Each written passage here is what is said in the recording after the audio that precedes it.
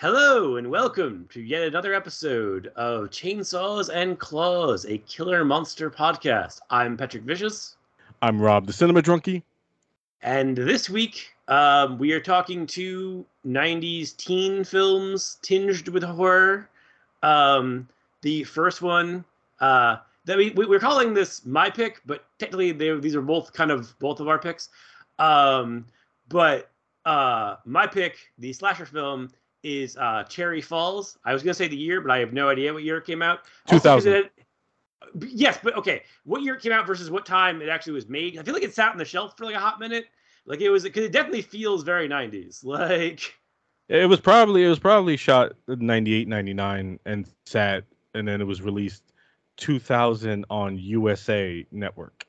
yeah, which is still friggin' weird as hell. Because it was funny, like if you like read about like the production history, it's fucking hilarious because it's like there was like this fucking tense battle between releasing it like in its uncut form that apparently the director originally had, which to this day nobody has seen except for I guess him.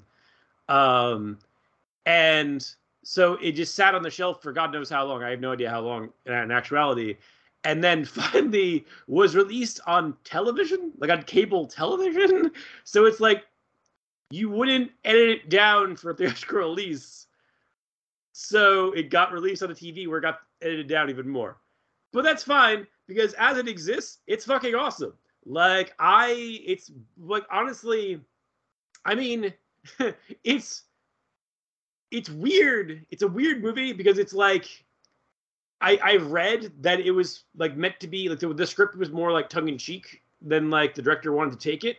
Yeah. And I feel like as a result, it actually works a lot better because it almost has kind of that Scream tension going for it, where it's like if you read the script for Scary Movie that became Scream, like that can be interpreted in a very like comedic direction if you wanted it to. Like they're definitely, but it's like it was Wes that like made it, I feel like really kind of pushed the darkness and the brutality of it.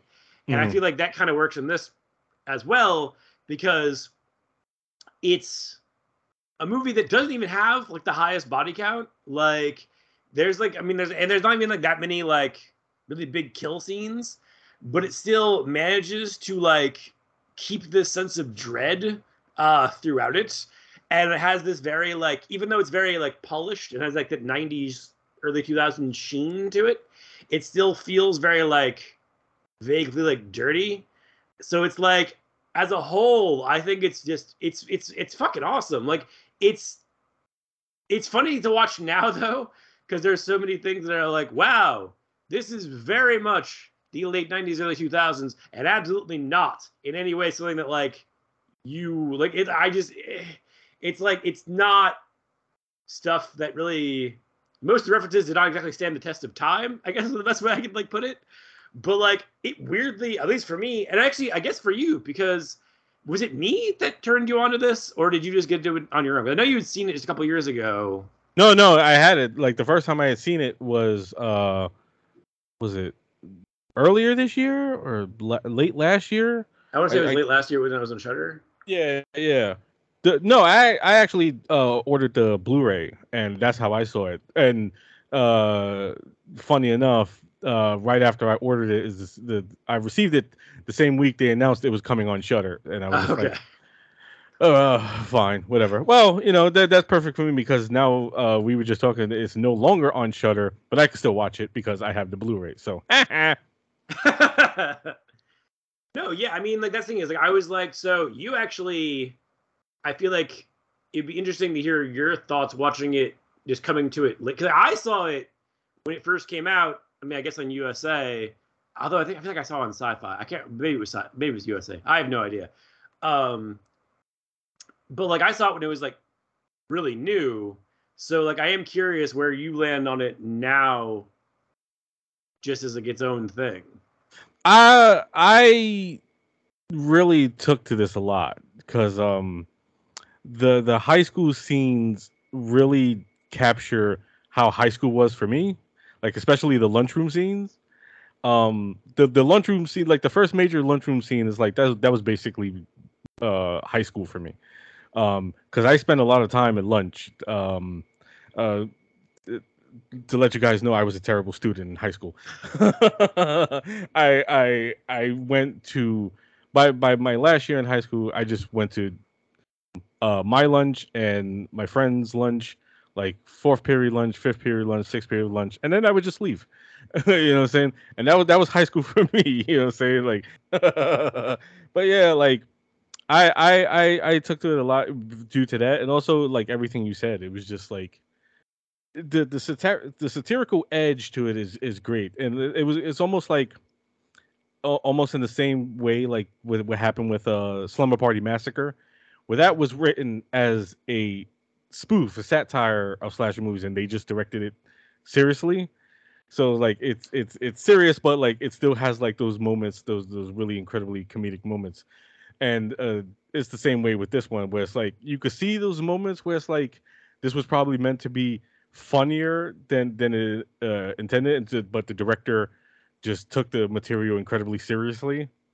So you just have like those moments where it's just like where like for instance Michael Biehn is talking to Brittany Murphy about how far she's gotten in her dating sexual stuff that she's been doing. He's like, could you go further? You know what I'm saying? And like it's almost shot like a tender scene, but you could see that it was meant to be funnier than that. Like it was probably meant to be shot a bit more like what's the word I'm looking for? Like spoofy, I guess. I don't know. Um, but it is what it is. Like, but I think it like even with that being said, it still fucking works. Like, just works incredibly. A lot of it I think has to do with just you know the queen, the late great Brittany Murphy, because God bless that woman. She was just an absolute, this beautiful person. You know what I'm saying, and a wonderful actress. And it's just like I remember watching it, and it just like I'm enjoying the movie, but I'm still so incredibly sad because what a loss Britney was to the movie world. You know what I mean? Just because she's doing her cutesy stuff, but like when like the horror scenes kick in, she goes like from cutesy to incredibly intense, like especially in her crying scenes and her screaming.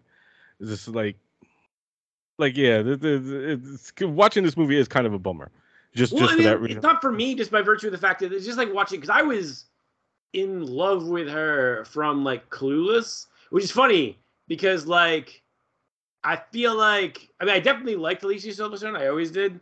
But like it's funny, like when I like with my whole thing with Clueless was I was like the person I gravitated to most was Brittany Murphy when playing Ty. And like whenever I watch Clueless, whenever I watch this, whenever I watch now Steve Wang's Drive, like any of those movies, it's like it doesn't make me sad because like while I'm watching them, she's alive, like she's there, she's on screen, like she still exists, like so it's like I don't know, it's like it's more sad after when it's just like, oh, now she's gone. But Right. it's like when I'm watching Sin City, it's like she's there. So but I do think, yeah, no, she is very, especially the thing that I think is actually the best thing about her performance in this is how sympathetic she is, because like everyone around her is fucking insane. Like literally in some cases. Like obviously Jay Moore's character, like I mean, I'm not spoiling a 22-year movie. Fuck off.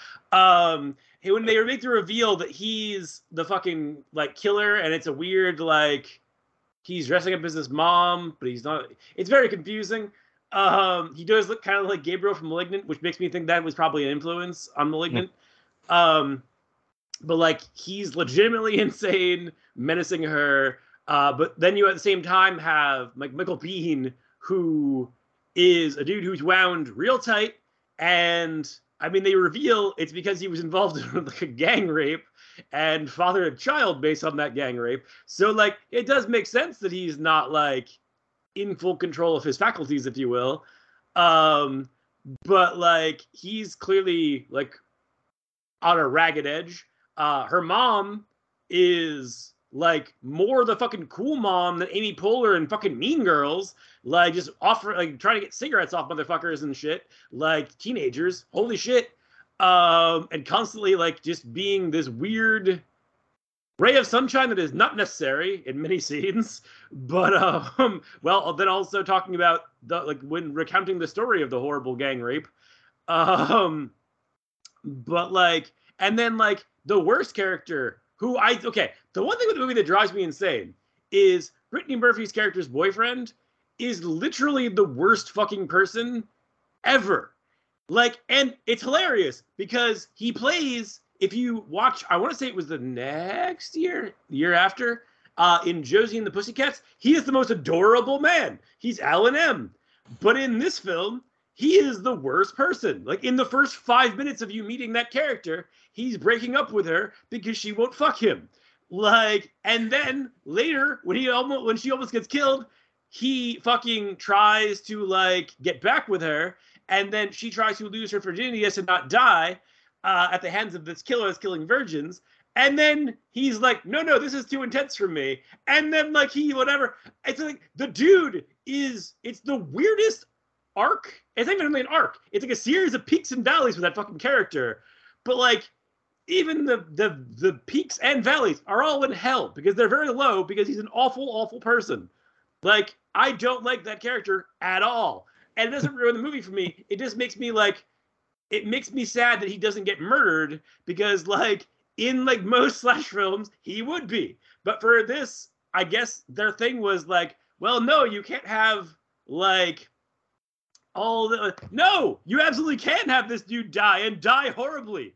But no, you chose not to. Why would you choose not to? That's my only thing that drives me nuts with this fucking movie is like, I just hate that character so fucking much. Yeah, he sucks. Yes, he does. He very much sucks, Kenny.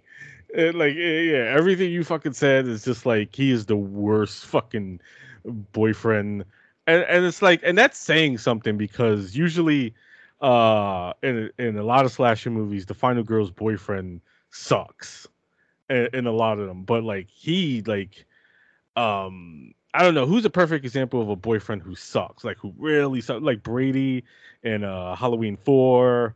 Yeah. He sucks, but like this motherfucker like sucks real bad. Like, and yeah, like you think he's gonna get his comeuppance at the end during the whole big orgy, and like he just gets slashed, but like she's like upset, Kenny.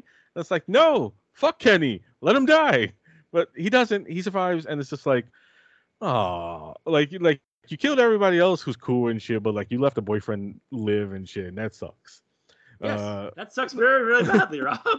Right. Like, I mean, like you might as well you kill Michael Biehn, and you know, Michael Biehn deserved it. You know what I'm saying? Because like you said, he was involved with this gang rape. He deserves to die.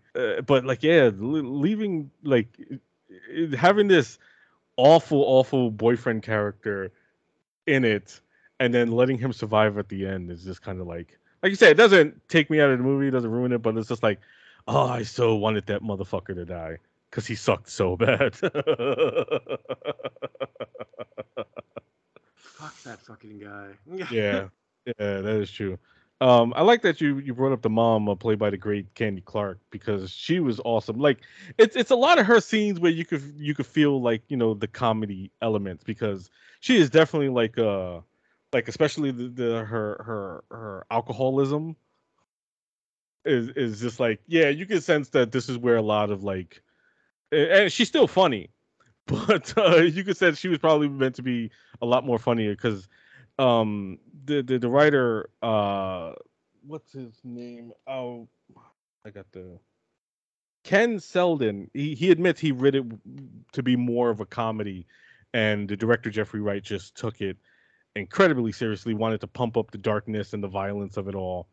I mean, to be fair, he did make Romper Stomper. So, like, the fact that we didn't expect, like, darkness from the guy who made Romper fucking Stomper, I don't know what to tell you at that point. Yeah, that is true. Like, yeah, he did take it. Like, I think the problem with the MPA was not so much the violence, was also like, you know, Oh, it was the sex, which is yeah, fucking hilarious because we live in the dumbest fucking country. yeah, absolutely. Like I know they had a big problem with the orgy at the end, which is basically a house filled with high school students fucking just all throughout the house. Like there was like the entire what was it like the entire floor on the second floor, all over the floor is just teens fucking, and like you were supposed to see like just a lot, and, like Well, I guess the original script I had read was you weren't supposed to see anything, which is basically sheets, and then I yeah, guess you'd basically see red splotches. And I guess it was Jeffrey Wright that was like, "No, we're going to the exact opposite direction." And I right. was like, "I don't know how you thought this was going to be okay." Yeah, yeah. That was probably the first thing that they had a problem with. Like I know like the MPA, well the MPA now. Which I don't Um, understand, but yeah. I think it's just like they decided to just remove America and just make a motion picture association because they felt like they wanted to be more inclusive and not cut themselves off by just calling them America. I mean, which I don't know why that would make sense in other territories because who gives a shit? You know what I'm saying? They have their own rating system, so it's like Exactly. it doesn't even fucking matter, but No, it doesn't. whatever. Whatever, all power to them. Like yeah, they've always a stickler when it comes to slasher movies, like the awfulness they did to the slasher movies of the 80s, especially the late 80s where everything just got butchered. And I could see them having a problem with the resurrection of slasher movies in the 90s after Scream, where to the point where it's like they fucked over Scream 3 a lot because of that.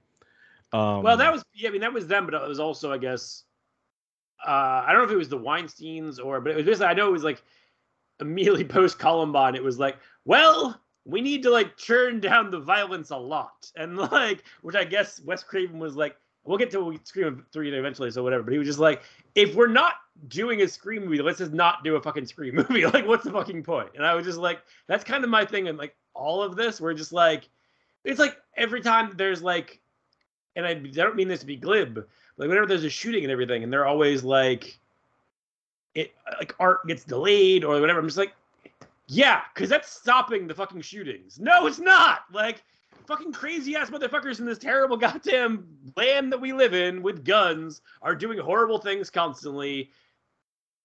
Why do right. I have to be punished because of them? Like, that doesn't make any fucking sense to me. Like it's like exactly what Billy says in Scream. The movies don't create psychos; movies make psychos more creative. And that's true. It's like if Except somewhat they're never creative. It's always the same dumbasses with the same fucking automatic weapons. But go ahead. right, yeah, like it's if someone watches a movie like this and decides, oh, I'm gonna go kill a few people because I saw this movie and like I want to go on the killing spree. There was something wrong with that motherfucker to begin with. Don't blame the movie. Nobody watches a horror movie and just be like, oh, now I want to kill people. Unless that movie's fucking, something wrong with it. It's like Demons. You watch it and shit, and you become possessed, and then you want to kill. No, that's not happening. Like, I've watched horror movies like practically all my goddamn life. Never once have I wanted to kill somebody. Never. What did it make me do? Just made me want to watch more. It made me want to make my own. You know, I never have I ever thought about killing someone after I saw a movie and shit. So if somebody decides like, oh, I'm gonna go fucking buy a mask and stab people and shit, there was something wrong with that motherfucker from the get go. Don't blame the movie for that. You know what I'm saying? I'm not saying like in traffic I've never considered it. I'm just saying I haven't done it, and I feel like I deserve some sort of adulation for that. Is all I'm saying. No, yeah, like I mean, it's human nature. Like everyone in one part of their life, or like maybe more than once, a few times in their life, have thought of killing a motherfucker. You know, I'm just saying, a movie never made me do it. Rock album never made me want to do it. Video game never made me want to do it. It's just human goddamn nature. Like motherfuckers pisses me off, and I want to strangle him. You know what I'm saying? That's just human nature. You know what I'm saying? Everybody has that fucking moment in them where they want to kill somebody. I'm just saying it wasn't the movie that did it. So Yes, no, you're not wrong. no, absolutely not. I know I'm not wrong. But yeah, like, but leave it to them, to be the the center of moral, whatever you want to call it, and just be like, oh well, we're trying to help the kids out, so they don't get ideas and shit, and you just all you're doing is fucking up the art, you know, you're just fucking it up, and and it's a shame too because I don't think the uncut version of this movie even exists anymore. I don't know because I've heard that it might, but they weren't able to find it in time for the Blu-ray. But they didn't, the way they put it, it didn't sound impossible. It's not like the Event Horizon thing where they were like, well, we held off on this for a really long time because we thought we could get it, but we finally just gave up. It seemed like with Cherry Falls, they were like, well, we had this deadline and like we couldn't find it by then, so we just kind of like pieced out of it. So like it might still exist by the time that Shout Factory is like time to do a 4K. They might be like, hey, we found the other cut, and I'll be like, all right, cool. I'm wondering if they because they've been putting out a lot of their stuff on 4K.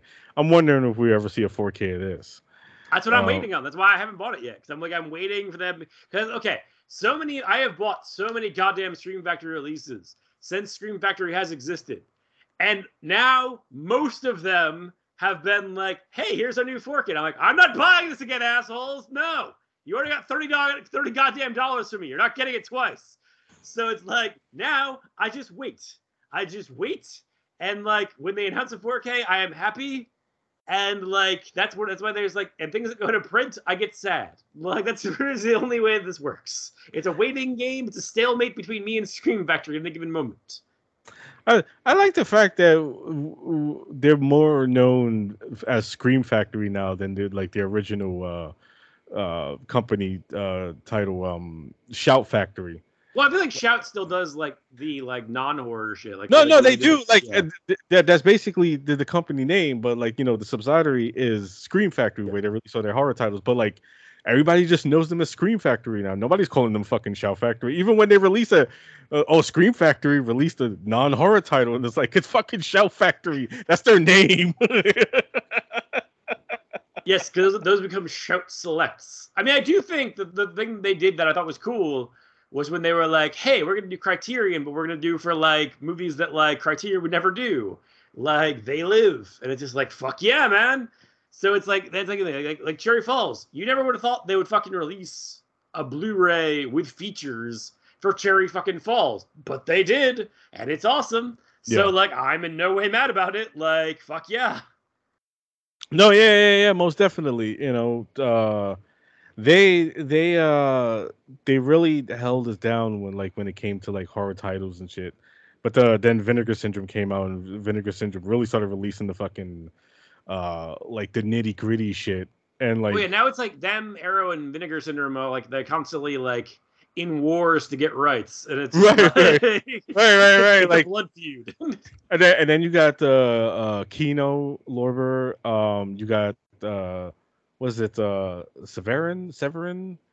Well they're releasing some fucking nitty gritty shit, and it's just like all these like distribution companies like just coming out the woodwork, and like Scream Factory's just sitting there like, hey, you remember us? You know what I'm saying? like we're still out here, we're still putting out shit, and I'm just like, I'm sorry, I ain't got no money and shit because I just spent $100,000 on Vinegar Syndrome, Black Friday releases and shit. Like I've just seen it. So somebody like just received their box of like Vinegar Syndrome shit, and it's just like how like I could just imagine how much fucking bread they drop. Oh yeah, no, that's why I only do like the occasional, and there's even some things where like I haven't even like I told you, and you were gassed, like when Matt talked me out of buying the Action USA Blu-ray, like the Vinegar Syndrome put out, and I was just like, because I was just like, I've never seen this movie before, and I don't know if I'm comfortable paying $25 to see it, and then like somebody had sent me like a I guess technically it was like a bootleg, but it wasn't really. And I watched it. I'm like, yeah, it was fine. I'm glad I didn't pay $25 for it. That's fine.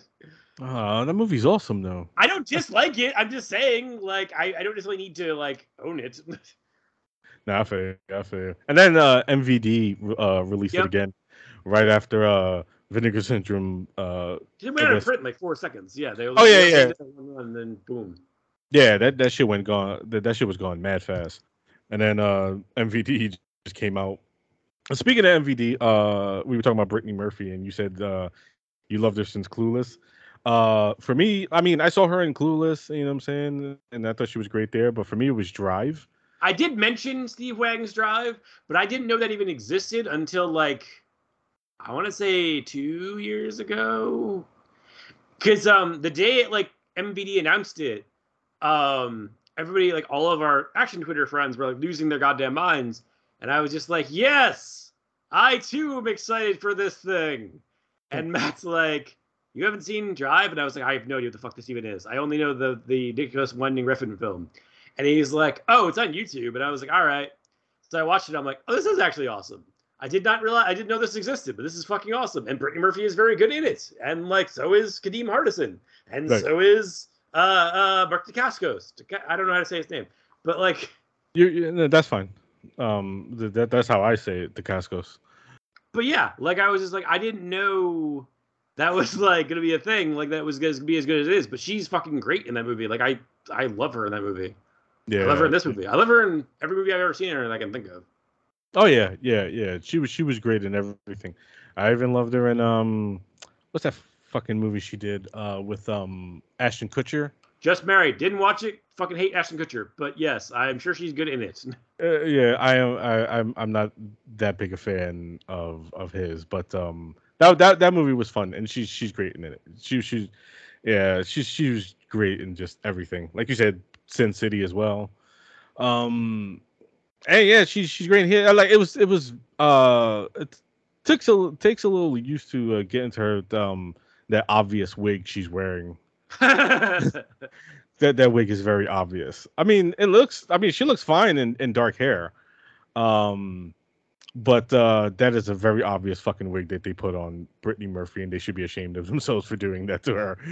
'Cause, like, it sits so high on top of her fucking head too, you know. And I'm it'll trying make to no. think. She might have been doing something where she had to be blonde for something. I can't. I don't know the timeline what she might have other been doing, but Yeah, I'm not sure what she could have been doing at the same time, but yeah, that is a very obvious wig that they have on poor Brittany Murphy. oh, But 8 Mile. Forgot to mention 8 Mile. Go ahead. uh, nah, she would have done 8 Mile No, no, way no, no. after I'm just this. saying. We were saying movies that she was good at. I forgot to mention 8 Mile. Oh, yeah. Oh yeah, she's great in 8 Mile. Yeah, like we said, she was great in everything. God bless her. God bless her thoroughly. Um, but you mentioned you basically spoiled the movie, but like you said, this movie's 22 years old. Who Yeah, I was cares? gonna say, fuck off. Who cares? Who cares? That Jay Moore is he plays a teacher in there who turns out to be the killer, who's the son of the woman that Michael Biehn and his boys gang raped earlier, like in the timeline of the movie.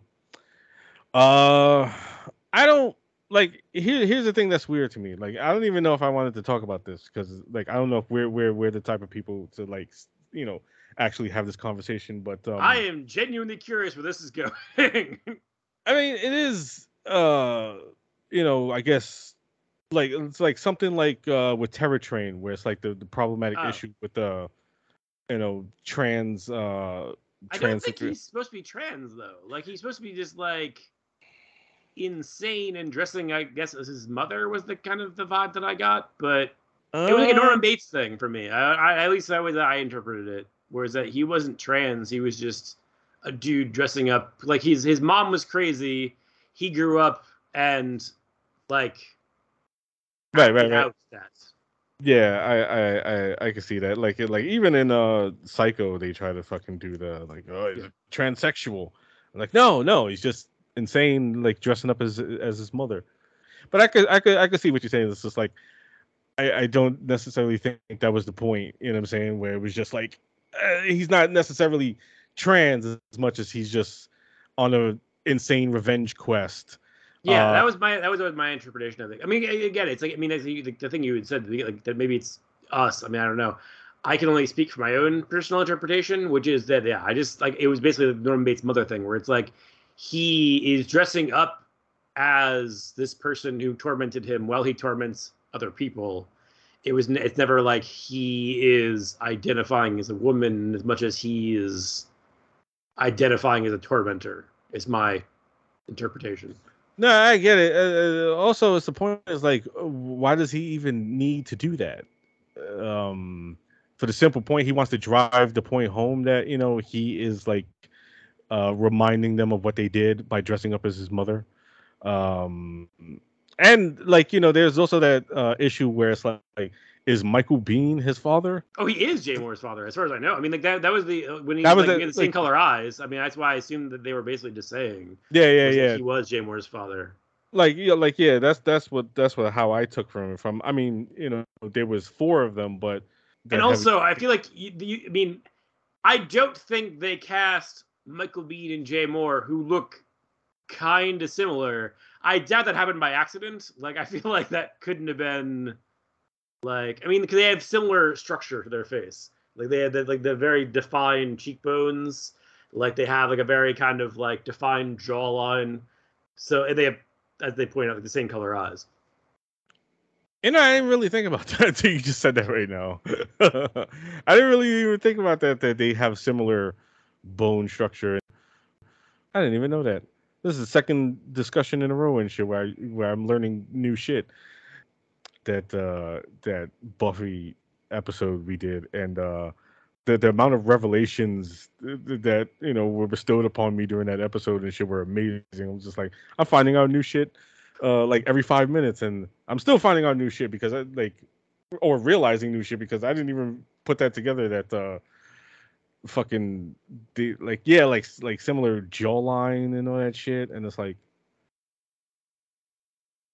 God damn it. Oh shit. Yeah, I could see it. I could see it. I could definitely see it. But yeah, And also, I do think Jay Moore is fucking awesome. Like it's weird. Like that dude had a weird career trajectory. Like he was like one of those guys in the '90s where they were like pushing like he was gonna be like a big star, and like never really happened. But like the most of the stuff he did is still stuff that I like. Like obviously like this and like Suicide Kings. I love Suicide Kings. So do I. So like a lot of stuff that he was in, like Go, like there's tons of shit he did that was awesome, and like this is one of those things where I'm just like, I definitely think that he had more potential than he was really given. Because like again, he's also, I mean, yes, some of the dialogue, like when he like especially at the end, like when he's gone like off the deep end, is super over the top, but also it still kind of works because he knows how to play it in a way where it's like it does feel like he's unhinged, but also like they're leaning into the comedy a tiny bit. So it's like it still works. And like I do think that he is, and again, it's not an insult to Brittany Murphy or anything, but I think Jay Moore has always been my favorite part of the movie, especially because like the contrast in his performances as like when he's playing like the teacher versus when he's playing like the full on fucking killer version. Yeah, is just such a interesting, wonderful dichotomy in terms of like the differentiation, because it's not like Stu from like Scream starts off being like bookish and then becomes Stu. Like it's like he's always Stu. This is like 2 completely polar opposite performances in one performance, which I think is kind of cool. yeah. With Stu, like he was always Stu, but like when he's revealed as the killer, he's like Stu, just a little on edge. Yeah, he's It's a little, like, this evil Stu, if you will. yeah, yeah. Whereas Jay Moore in here, he's like the nice teacher, sweet, what I'm saying? It's like, oh, he's a great guy, and then this motherfucker just goes mad, and he's just off the fucking deep end. And yeah, like he does give the best performance in the movie, like just due to that. Like he's fucking, what is it? Yeah, like you just mentioned that where with Jay Moore, it was like, because there's always that, like, every few years there's an actor where they position them to be like a big star, good looking, charismatic, and then it just doesn't fucking happen, and it's a shame, and it's just like, and Jay Moore had like, I mean, like, of course he was what, Jerry Maguire, Suicide Kings, remember Jane Austen's Mafia? Sadly, I didn't, but now I do. I think that was what killed it for him, like, Probably. yeah, because like a lot of people found that shit like offensive, like to Italians, and they're like, yeah, it was just fucking dead in the water from there, which is a shame because Jay Moore is great. Then also action. I was about Like to say that. I was like, did anyone besides me ever see Action? Because it was awesome. action was awesome. Action was awesome. I did love that show, and it was a bummer that shit just fucking got canceled with the quickness. But it is what it is. Like it's still like that. They just canceled Westworld. Yeah, that's fair. But no, I mean, like, I don't know. It's like, I feel like especially that happened a lot in the 90s, because like, I feel like in the 90s, there was always like a huge crop of dudes. Like, let's say, like, I feel like everybody in, like, let's say, Enemy of the State, like, literally everyone in that fucking movie was positioned to be like a, like, huge star. Everyone in a tiny part of the movie was, like, positioned to be like a huge star. But it was like, that's why they like, kind of filled them all in the movie. They're just like, it's like, and none of them, except for like Jack Black, became anything. Like he's just kind of like, I mean, I guess Seth Green, but like Seth Green already kind of, I feel like he was already as big as he was gonna get at that point, and like hasn't really positioned like gotten. But like it's not like to get like guys like, let's say like, this is gonna be mean, but whatever. I like Barry Pepper. Nobody cares about Barry Pepper, but like he was good in Crawl recently, so like.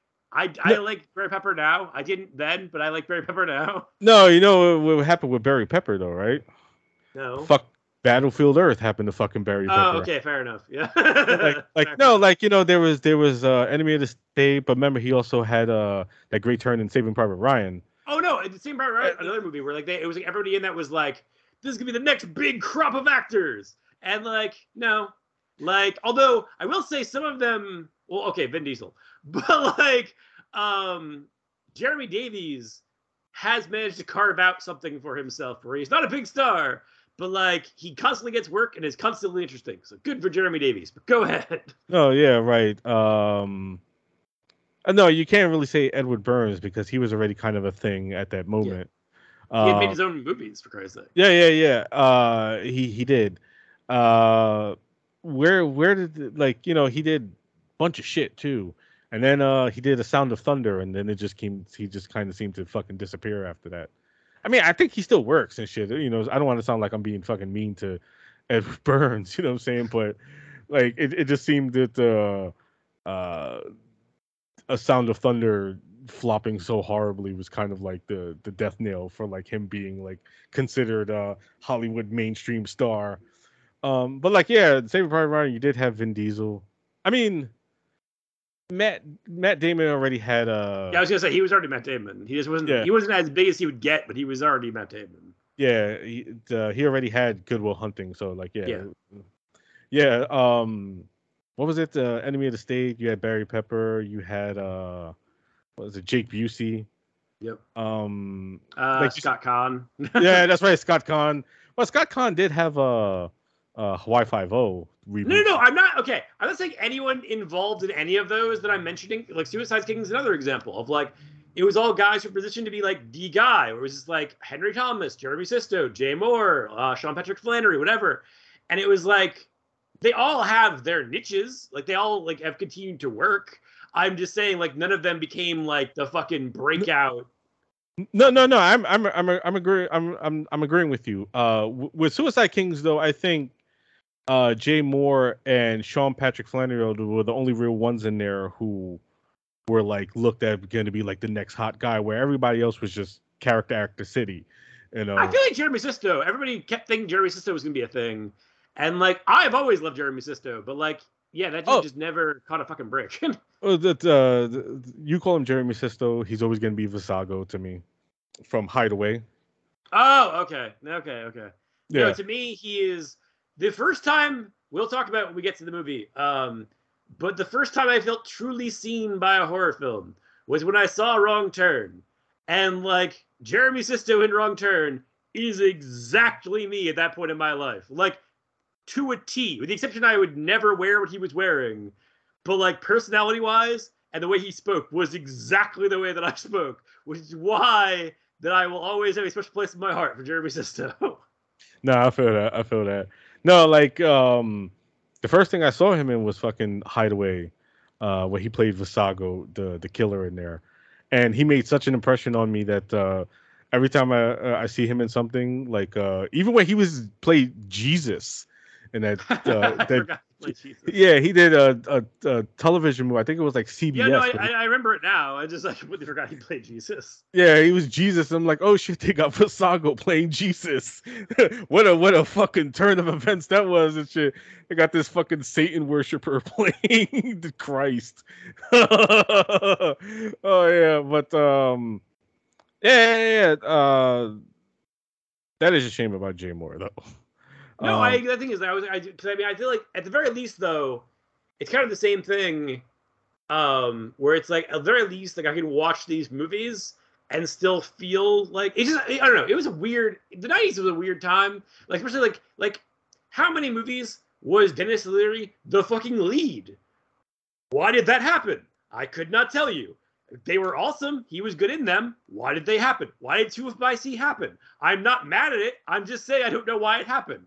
And so it's like when you watch these things, it kind of gives me like this weird thing of like it's like an alternate universe where like nobody in any film studio knew what the fuck they were doing.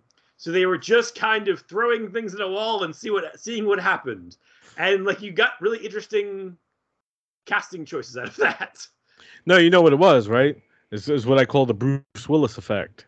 Like fucking, they put Bruce Willis in Die Hard, and Bruce Willis was known as a comedic actor, due to Moonlighting, and I think he also had Blind Date out at that point, and then he was in Die Hard, where he played an action hero, and it hit big. So they were taking any good looking, handsome comedic actor, and like we're just gonna make fucking leading man out of them because it worked for fucking Bruce Willis, and it was like, no, it didn't work. It didn't work. I mean, it may have worked for a couple people, but it didn't work for everybody. Because here's the thing, Bruce Willis just had that it, and you can't say the same for a lot of motherfuckers who they tried to do that to. But it is like I feel like what's his name? The dude who played the bad guy in Long Kiss Goodnight. Oh yeah. Craig Bierko. Yeah, and it was like I felt like they were positioning him to be a thing at one point. He and was shit. one of the guys.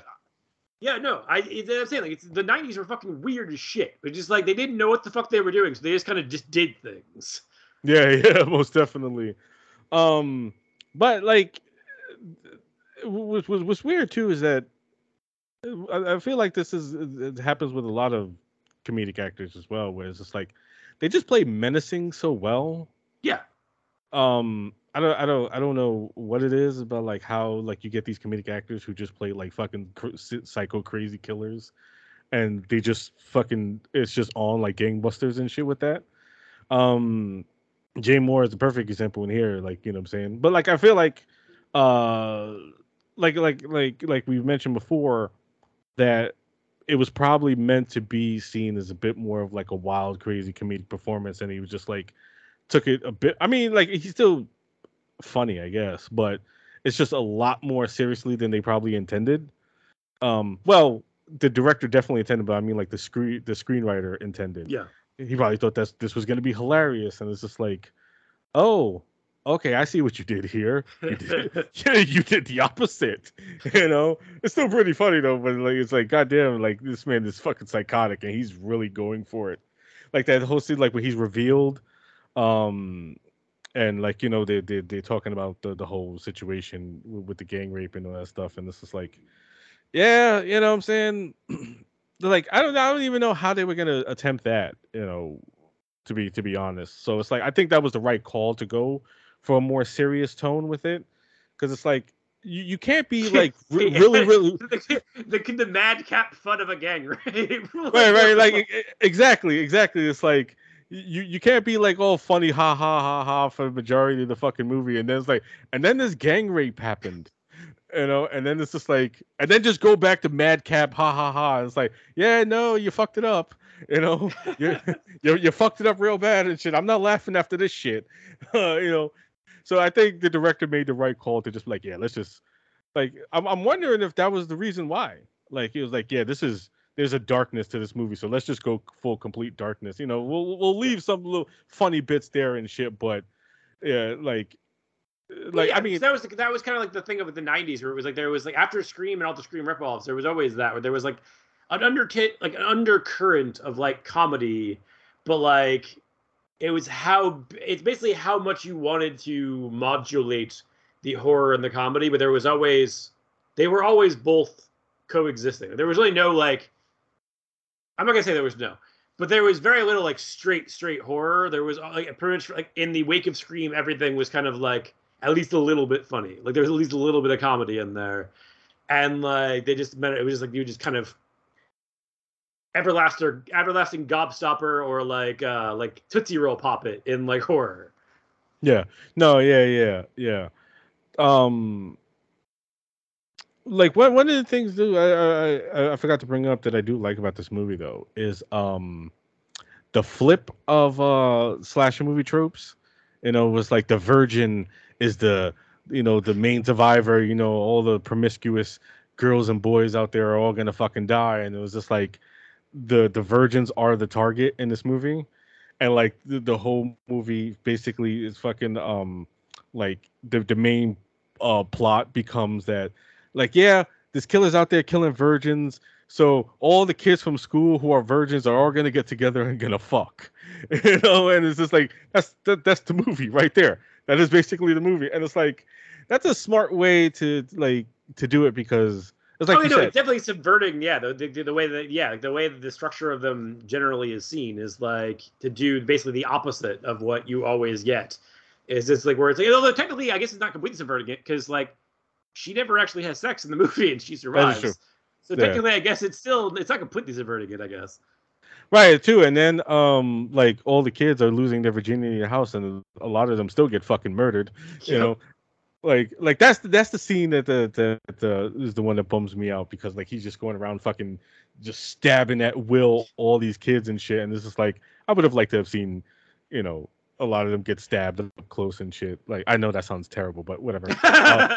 Horror movies are fun and they're fake and shit, and I'm not wishing anybody actually dead, so who cares? I mean, I will say the set pieces though, there isn't a ton of them, but like I definitely like the opening scene with Jesse Radford of God damn it.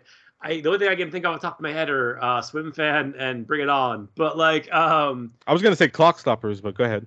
Okay. That's actually worse. But like that set piece, I think it's almost like Scream-esque or like Craven-esque in the sense that like the whole movie kind of coasts on that because it's like it's so not only the scene itself but like the description of like the after effect of it where basically like the whole thing of like she lost X amount of blood or basically because she was still alive the entire time. Like it's so fucking frightening. Like it's so fucking scary that like the movie kind of coasts on that for like most of its runtime because again there's not like a lot of like on-screen kills from that point forward. No, yeah, absolutely. I like the chase through the school a lot. No, that's awesome. Yeah, totally. Yeah, he kills her friend first, and then he chases her through the halls into the science room, and he's chasing around there. And I was like, a lot of it is helped by just how good Brittany Murphy is in that scene. Because, like I said, like she's doing her patented cutesy girl thing. But then like she gets real fucking intense when it comes to those sequences. You know what I'm saying? Where and he's chasing her through the halls and all that shit. And like I like that scene a lot. But yeah, like I just like I mean like because I've said this before, I don't really need lots of blood and gore in order to enjoy a slasher as long as it's done well. And this one is done really well. But I it's an orgy that turns into a massacre, and it's just like.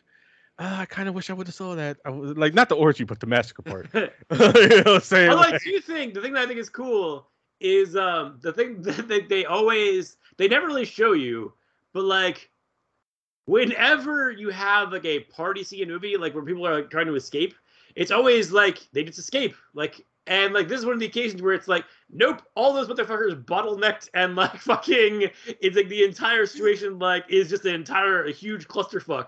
And I'm like that is something you never get to see in a movie ever. It's like the realism of that is awesome, I think, personally. No, that's true. You that's a good fucking point because like as soon as like the murders start happening in the house where everybody's at and shit. That house clears out fast and shit. And this one's like, nope. They cause a stampede and they kind of fuck themselves and shit and they get murdered, you know. And that's another thing about we were talking about slasher movies where like that always feature the big dance at the end and shit, and the killer's mad at the big dance, so he goes to the big dance and like he kills people. Except this one's a big fucking teenage orgy. It's not a dance. Well, they're dancing with their pelvises, so it's like I guess it tracks. No, but I really like because like you stated, like after Scream, there were like so many rip-offs where like everybody was trying to do Scream again, and it's like this one is like, how do we stand out from that? So we're just not another Scream ripoff. I mean, because it's just like even afterwards, people was like, oh, like yeah, the Scream ripoff, and it's like, no, the way they switched it around and shit to where it's just like, no, where the killer is attacking virgins is really fucking neat idea, which I really liked, and I just wish it just hadn't got thrown on TV because of the fucking MPA, fucking it. You know what I'm saying? Well, I mean, the other thing that no pun intended. Oh fuck. Is it's actually also one of the few like of this era where I feel like the adults, especially like Michael Biehn, like got to be interesting because like most of the time they're kind of not, and like they're just authority figures that are just kind of there for like that's really their only purpose.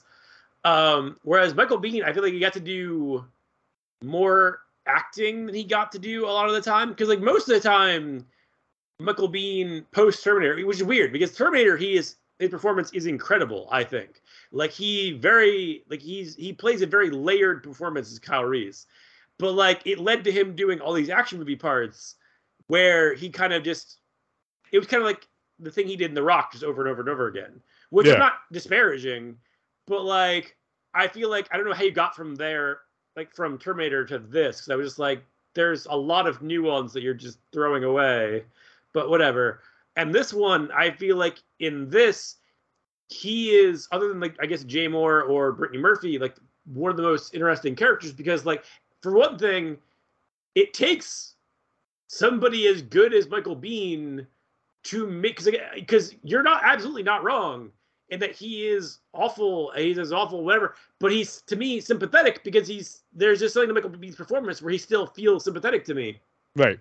And that's all him, because that's the whole thing is like he gets during the course of the movie he shows like he plays the typical Michael Biehn like tough guy badass, but like there's constantly like layers stripped away of just like, even there's just the scenes with him, Brittany Murphy, like where it's like he's not always that guy, and like if you when they show like the way he reacts to that flashback, that he's absolutely not that guy at his core, and it's just a matter of like maybe he had just kind of built himself into this by virtue of after that he basically just kind of built up a suit of armor that made him into this like whatever. But like I just think his performance is so interesting and so underrated and so kind of like never talked about, and that bums me out because I think he's fucking great in the fucking movie. Yeah, that scene where he reveals exactly what happened about the rape, he's really fucking good in that scene. Like, and he like, if the fact that he participated in this rape, I mean, and it's like you said, he was kind of forced into it. However, he's the only one that really has any guilt over that, and like you get the sense that that's why he's so protective over Brittany Murphy, his daughter. Like they show him teaching her self-defense lessons, like how to do this, you know what I'm saying, which of course she actually uses to defeat Jay Moore at the end and shit. So it's like what do you call that? Foreshadowing. Foreshadowing. Like, yeah, so like I even called it too, and she's like, when he's like, oh, you do this, honey, and then you do that, she's gonna use that later. How much you want to make a bet? She's gonna use that later, and she does.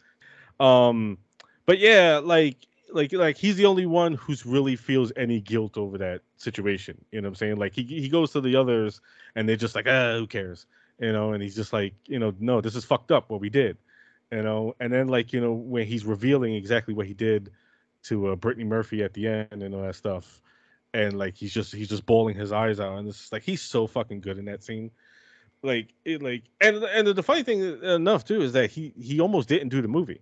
Yeah, Uh, I was gonna mention that too. Yeah, like he apparently yeah, like didn't want to do a slasher movie, but then he read the script, and I was like, yeah, because he probably saw it. Like for once, somebody was offering them the chance to do just more than just the regular bullshit he kept getting offered. We're just like, in this movie, you're gonna be tough. It's just like this time he gets to be like, you're gonna be tough, but you're also gonna be tender.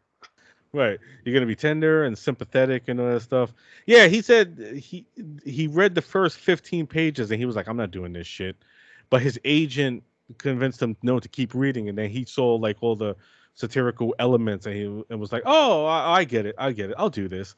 But like, yeah, that was probably also that moment that he has where the revelation, and good way to showcase, because like a lot of people forget that he's actually a really great character actor. Yeah, Everybody just thinks Kyle Reese and fucking Hicks.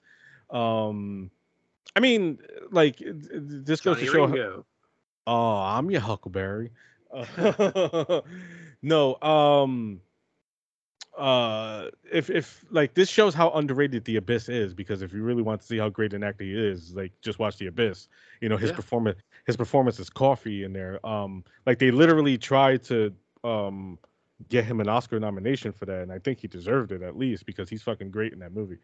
And he's great in here. Like, at this point, I think he's just like, whatever. You know what I'm saying? Like, I mean, he's still great in anything he does, but I don't think he really gives a shit about like, just uh trying to do like fucking, really award winning performances now and shit. Because he's just like, because I know certain actors like they hit a point where they just don't give a shit anymore. There was I know Samuel Jackson is famous for that, like where he was like really just like yeah, I'm gonna win an award and shit, and then it's just he kept getting passed over and passed over. It's like, fuck it, I'm gonna try to star in every movie ever made. Yeah. You know what I'm saying? So it's just like, whatever, you know. But yeah, like there was a lot of shit in here to appreciate because it's not your typical Scream ripoff, and I'm offended that it's like basically promoted or shouted out as such. It's like, oh, it's just another movie that came out like Scream and shit. And it's like, no, this ain't your typical Scream ripoff. They're doing a lot of shit in here that's just different I than mean, fucking. to me, I just don't think that's an insult. Like, I mean, like, I mean, I would definitely say, like, let's say we'll talk about it at some point, but like, Urban Legend, I think is a very clearly a Scream ripoff, like a pretty Oh yeah, massive Scream ripoff. But it's awesome. Like, I was just like I know you did last summer is a. I mean, I don't know if you really call it a ripoff because it was the same guy, yeah, yeah. but but like it's very clearly like trying to replicate the success of Scream. Still, I still enjoy it. So it's like to me, it's not an insult to say like something is like Scream. It's just like that to me that's a thing. It's just like it's like saying something is like Nightmare on Elm Street, like Nightmare or like Friday the 13th or like Halloween, whatever. It's like cool. Like I was just like I'm down. Like thank you for telling me it is like this thing that I enjoy. No, yeah. I feel that. I just feel like it. I mean, and it's not to say that Scream doesn't, give me the goods, but like this one, I feel like does a little bit more, like to make itself stand out, apart from Scream and shit, and that's what I really appreciate about this movie. However, if I do have a problem with this movie, it's the fucking end credits. They go that way. Yeah, they go down. And that's so fucking weird. Like I just like as soon as like I watch it and it's over and I see that shit, like turn it off. I'm fucking George T. Scott in hardcore. Turn it off. Like I just find that so goddamn weird. That is a hell of a reference.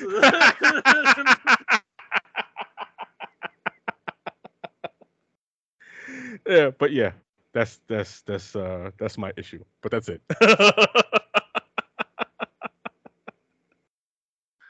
Oh fuck! I don't even. Nobody can hear me because I'm just laughing. Wow, that is a choice that you made. No, yeah. I mean, I have no real problem with it at all. My only thing is I fucking hate the boyfriend so much, and I wish bad things had happened to him. But like, Right. I am glad that he redeemed himself immediately as Alan M. in Josie and the Pussycats. So that's all set. So we're all good. Karmically, he's fine. I give you that. I give you that. He played two exact opposite characters in like I think the same 2 year span. So yeah, it's a showcase for him as an actor. And also he had really terrible hair, but that's fine. That's okay. I think that was just the thing with the '90s, especially the one of the characters we'll get into in our second feature. But Yes.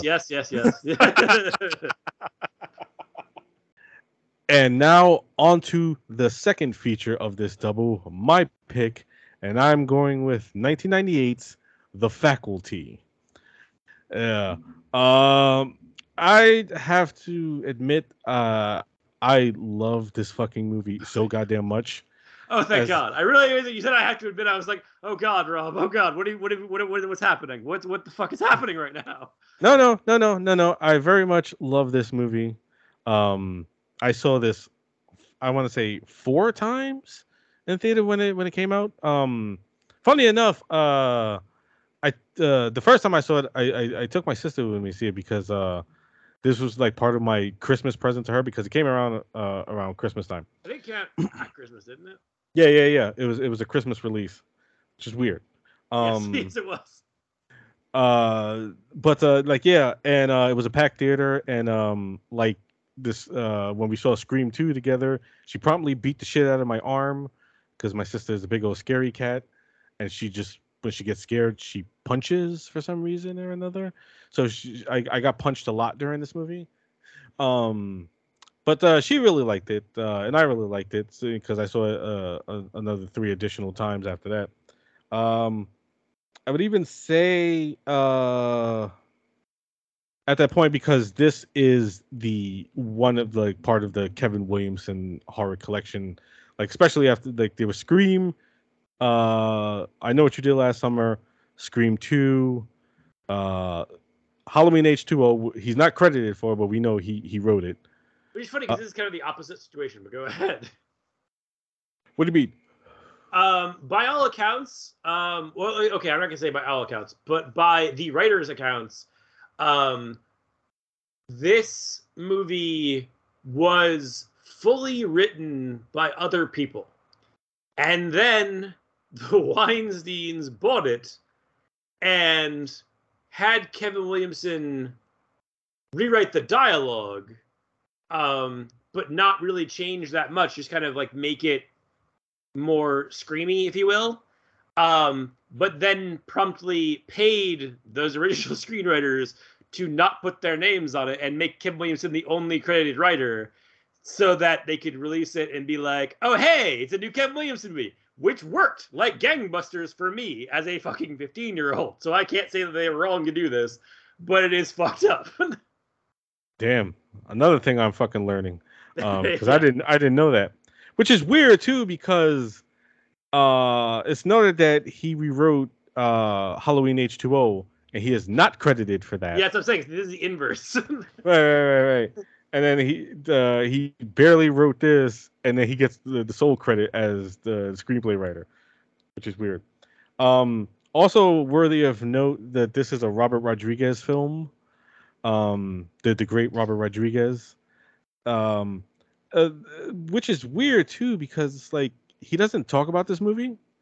So Yeah. I'm wondering if the production was troubled because or maybe it's just that because it's not his thing. Like, because like with Robert Rodriguez. No. Listen to No. what I'm just saying, like you made a pun, but without actually intending to. yeah, I got you. Because like with Robert Rodriguez, he's all over his movies. Like he has a particular style, like where you can see him, all except this one. There's Robert is really not on nowhere in this movie at all, like so to speak. Yes Like and there's no. there's certain like editing techniques that you see that he uses in here that he used in other movies. Um, but it's not really like it seems more like they were trying to like make it more like Scream, you know.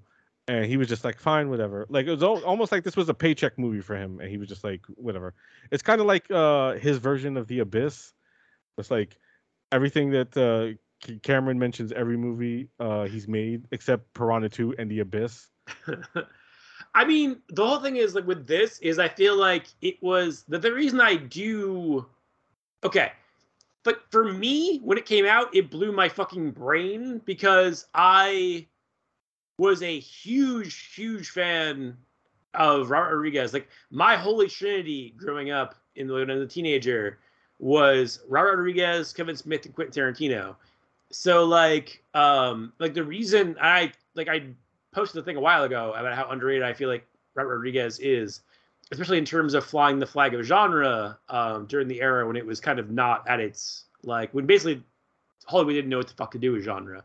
That's what the reason I do give credit in this movie is I don't think you're wrong because it doesn't necessarily have as much of his like voice as I feel like you necessarily usually get.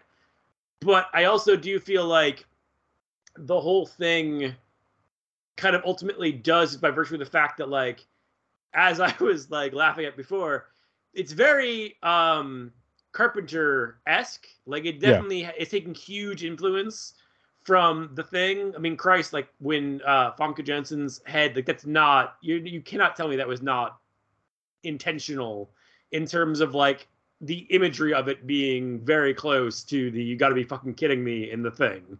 Right. So like I definitely feel like that's part of it. Also with the aliens, like even when they get like a part of them separated from the other, like it's still like almost like a whole.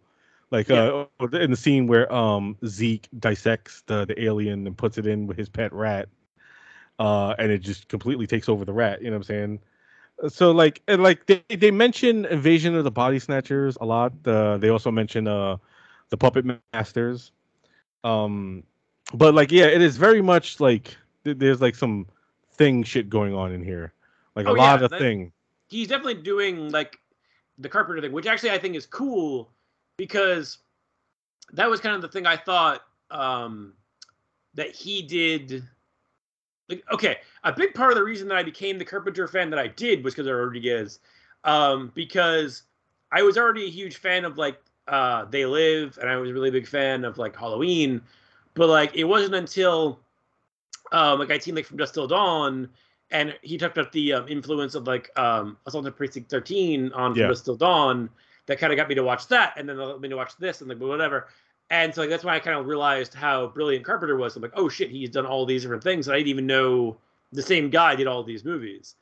And that's the thing is like I feel like the thing that he did with this movie, and I feel like that's kind of what does make it feel very Rodriguez, is that he definitely took a Carpenter vibe and brought it into the kind of sleek 90s like the zeitgeist kind of movies of the time and made this. So it's like I definitely see your point where I don't think it's like it's not like Desperado where it's like you feel like this very specific vision getting that you get from him. But I do feel like for a combination of the voice of Kevin Williamson and the non-credited writers and him, I do think it is very successful in that respect where it feels cohesive when by all accounts it really shouldn't. Like so I think that's actually really interesting personally. No, yeah. And I've said this before, and you might find this insulting, but I've always said that as great as filmmaker Robert Rodriguez actually is on his own, he'd sell his soul to be John Carpenter for one day. Oh yeah, I mean, but to be fair, who wouldn't? That is true. That is true. Who the fuck wouldn't want to wake up and be the maker of Halloween and The Thing for a day? I know I would. Fuck yes. And sit at home drinking my beer, smoking my cigarettes, playing my Xbox. You know what I'm saying? I very much want to be that. But like, yeah, I just find that weird. Like, because it's a great fucking movie. And he just doesn't talk about it. Like I don't think I've ever seen him talk about the faculty in any capacity at all. It's just like almost like he disowned it without actually disowning it. I mean, I do feel like he did end up taking a bunch of the cast though for Sin City, so that definitely to me suggests that he has like he doesn't see it as negative experience because he took like Right. Elijah for Sin City, he took Josh Hartnett for Sin Mm, City, like he's like right. he definitely like he didn't like just like abandon it and forget it existed. Like it was just like he definitely carried things with him. Yeah, yeah, most definitely. Um, and speaking of Josh Hartnett, this is the movie where I finally understood him because we were talking about him in H2O, where it's just like he's good in the movie, but like his role is like almost kind of thankless because the character of John is useless. Um, Zeke is not. Zeke is the coolest motherfucker in this movie. I should tell you that in my teens, I was very much two characters from this movie. I was very much Casey, and I was very much Zeke.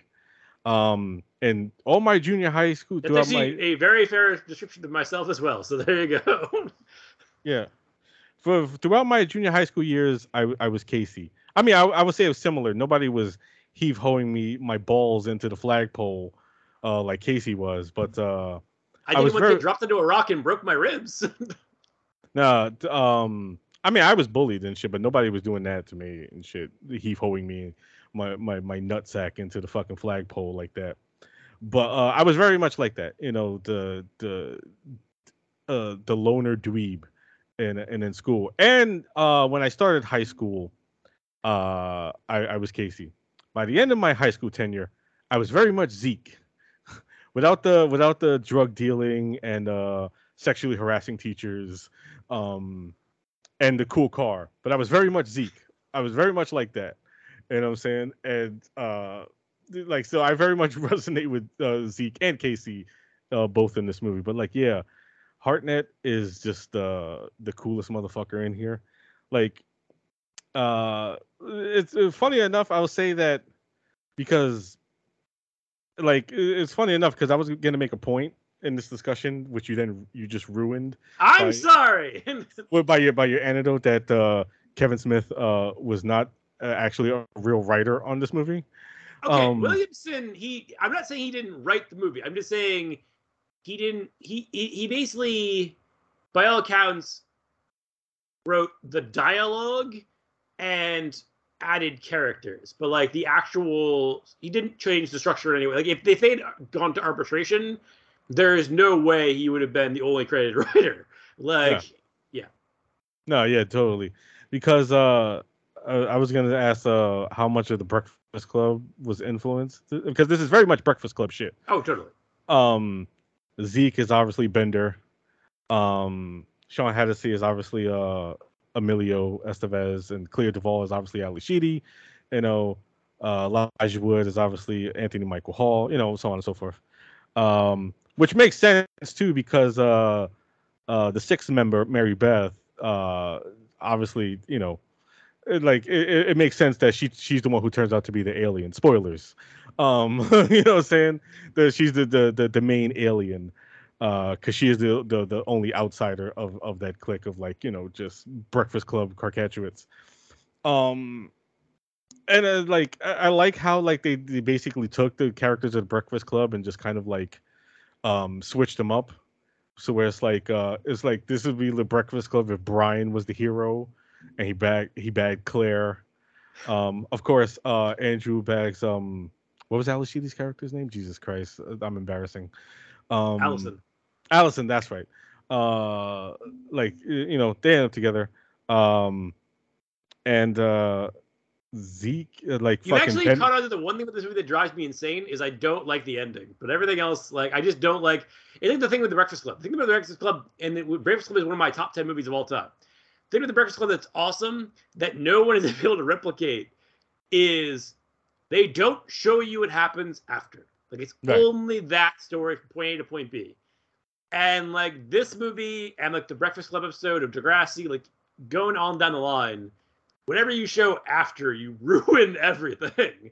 Like it's like that's the one movie that drives me fucking insane. Is I don't like that you have. I don't mind the jock and the basket case getting together. I don't like her selling out being a basket case in either version, but whatever. But like, I don't like the whole thing of putting. You said Anthony Michael Hall and Molly Ringwald, so like you used real names, so I'll use their real names, and not the character names. But like, I don't like putting Elijah Wood and Jordana Brewster together necessarily, because I don't feel like she's a good person. Like, I feel like he is. So I'm like, she's going to hurt that boy. She's going to hurt him real bad. Like, this is like wish fulfillment, but it's not good wish fulfillment. That poor bastard. But like, I don't like they're showing like Zeke and the football team and like all that shit. I'm like, all of this needs to not be there. Like, if the movie had ended credits after he fucking kills the alien, credits, excellent movie. 4.5 stars. Love it. As soon as you show me that shit, I instantly knock off a half a star, because I'm like, I hate all of this. All of this makes me sad. All of it upsets me on a very fundamental level. Also, why are they all still alive? She lost her fucking head. What the fuck is going on? Yeah, that is true. That always fucking like just like that makes no sense. But also like the more creepy thing is the fact that she enters a relationship with him, which is like creepy. You're not wrong, but they did say that he was over 18. that no, I was gonna mention that. Okay. Like because he did. They mentioned he does get left back, so he is. It's still though, she is a teacher and he is a student, and that is wrong. She is basically grooming that boy. You know what I'm saying? And that is awful. And like, no, yeah, I thoroughly agree with you. That is definitely wish fulfillment. Someone definitely watched The Breakfast Club and was just like, Brian should have ended up with Claire, and I'm gonna put that in this movie. You know what I'm saying? But at the very least, I don't think Claire is a bad person. Like, Yeah. I think Claire is a coward. Like, Jordana Brewster is a bad person. Like, okay, Yeah. no, I'm sorry. I should not have said that. Jordana Brewster herself, sure, a very lovely woman. Her character is a bad person. Yeah, the Delilah sucks. Yes. Like the Delilah is like also she's like the way she sucks is that she shows that she's homophobic towards Stokely. That's okay. That is one of the reasons she sucks. There is myriad reasons she sucks. No, like, no. She sucks for many reasons, but that's the main reason she sucks, because she's a homophobe. She's insulting and predatory, but yes, she is also a homophobe. Yeah. She sucks. And the fact that like, oh, I guess we're supposed to be fine with that because now she's dating Casey. No, we're not fine with that. We're not fine with Zeke dating the teacher. But I am cool with Stan dating Stokely, even though Stokely basically gives up her emo phase to just if she didn't sell out, I wouldn't care. But like, the fact that she sold out is what bothers me. Oh yeah, most definitely. Like, it's the same thing with the Breakfast Club. You know, exactly. That bothers me there too. Yeah, where they give Allison a makeover, and then all of a sudden he's like, "Oh my God, you're beautiful." Like, she was always beautiful. You fucking loser. Which is funny because like in the Breakfast Club, the one I related to was Bender. Then I realized watching it later that I was like, no, accurately, I was Allison in high school, which is why I also feel like it bothers me on a very fundamental level that she sold out. Same thing with Stokely, I guess, where it's like, I just don't like the fact that people were like selling out their fucking entire identity for a dude, or I mean a girl. Just selling out your identity for anyone, I think is fucking gross. But whatever. No, yeah, that's supposed to be like, oh, it's supposed to be a good thing because now she's dressing in colorful clothes. No, she could still be exactly who she wants to be and shit, and just still be an awesome person.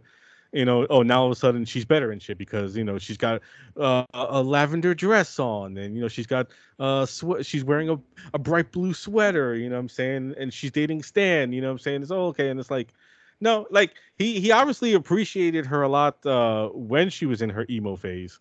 You know what I'm saying? I don't know why we needed to have her fucking all dressing like Susie goddamn homemaker in this motherfucker. Okay, you keep saying emo phase. Like, that's the only best way I could put it. I was gonna say, like, goth is really the thing in the '90s. Like, it wasn't really until the 2000s that the emo thing was like the whole scene thing was like a whole thing. Like, she's more like gothed out, but like, I don't know. It doesn't bother me as much in this because they do kind of paint it throughout the movie that she is kind of putting on a performance to like push people away. So it bothers me slightly less when she sells out because it's like maybe on the inside that's the way she always was. Like I don't know. But it still fucking drives me insane. No, for real. Like, yeah, it's definitely not as bad as Allison because Allison was full on. What's the word you use? Goth. Well, yeah, I mean, like she was an artist. Like, I mean, that's like Allison was like she basically just like sold out who she was as a human being. She basically sold her fucking soul, if we're being completely honest, to date Andy, or at least to get Andy's attention. And I'm just like, fuck you. Like, right. I love you, John Hughes. I love you. Like, you were basically more a parent to me than my actual parents. But like, what the fuck, man? No, yeah, that's true. That is true. Like I remember I mentioned that on when I did a episode of Schlock and Over. My first episode I did with Schlock and Over Lindsay when we talked about weird science and Frankenstein, and I was just like, I love John Hughes, but like a lot of times he gets in his own way and he makes curious decisions where it's like even Molly Ringwald doesn't agree with the fact that Claire ends up with Bender at the end. Like why? Like and I'm like, yeah, why? He fucking sexually assaults her in the movie and shit. And it's like, but honestly, I feel like with Claire, that's a rebellious thing. You know what I'm saying? She's doing that to be rebellious. Like, this is, I'm gonna piss off mommy and daddy with this one. Like, I guarantee her and Bender did not last. Oh no, yeah. They're not married. No, like there is no like legacy sequel where they're still married with children. Right, most definitely.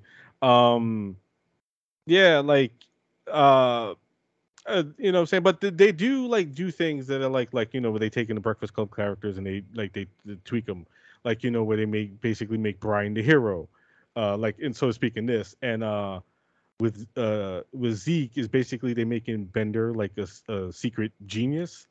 You know what I'm saying? That's the thing, like, and that's the thing that is relatable to me is not to say like I'm like a genius per se, but like the guy who has a reasonable amount of intelligence and is very comfortable wasting that intelligence. I was like, that is me to a T in high school. It's like that.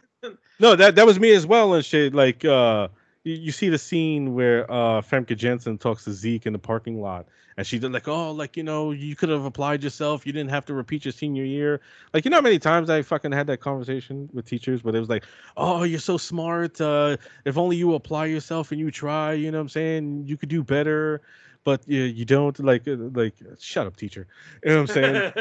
that was me. That was me. I was the underachiever, like purposefully underachieving, because I was just like, I don't care. I'm just sitting out here, fucking hanging out, smoking weed, doing whatever. I don't give a shit, And like that's very much Zeke. So like that's why I resonated with Zeke a lot. But like I was like I said, I was also Casey at one point in time.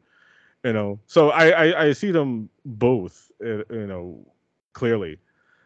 But yeah, with Andy in Breakfast Club, he regretted being an athlete, and he was like, oh, I wish my knee would give out so I couldn't compete. And this one, Stan, quits, you know what I'm saying? Because he's like, I don't want to, I'm tired of people kissing my ass just because I play sports and I'm good at it. I want to be more than that. And he actually goes through with it. So it's just like, some of them are just basically the Breakfast Club characters with backbone.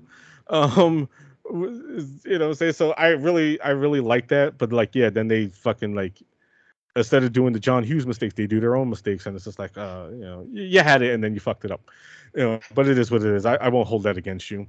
I also love what another thing I love about this movie is the great cast they got to actually to play the faculty. Particularly Robert Patrick as the coach. Okay, most of them. not Harry Knowles. Oh Everyone else. no. I mean, I was going to eventually bring that up, but like, yeah, fuck that motherfucker right into the sun. I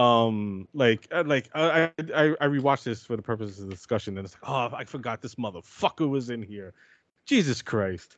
I mean, thankfully he's not in there much. He only shows up like what, twice? Yeah. Like where they're introducing like the Possibly faculty. thrice, but yeah, it's not a lot. Yeah, and it's just like, oh, go the fuck away, dude.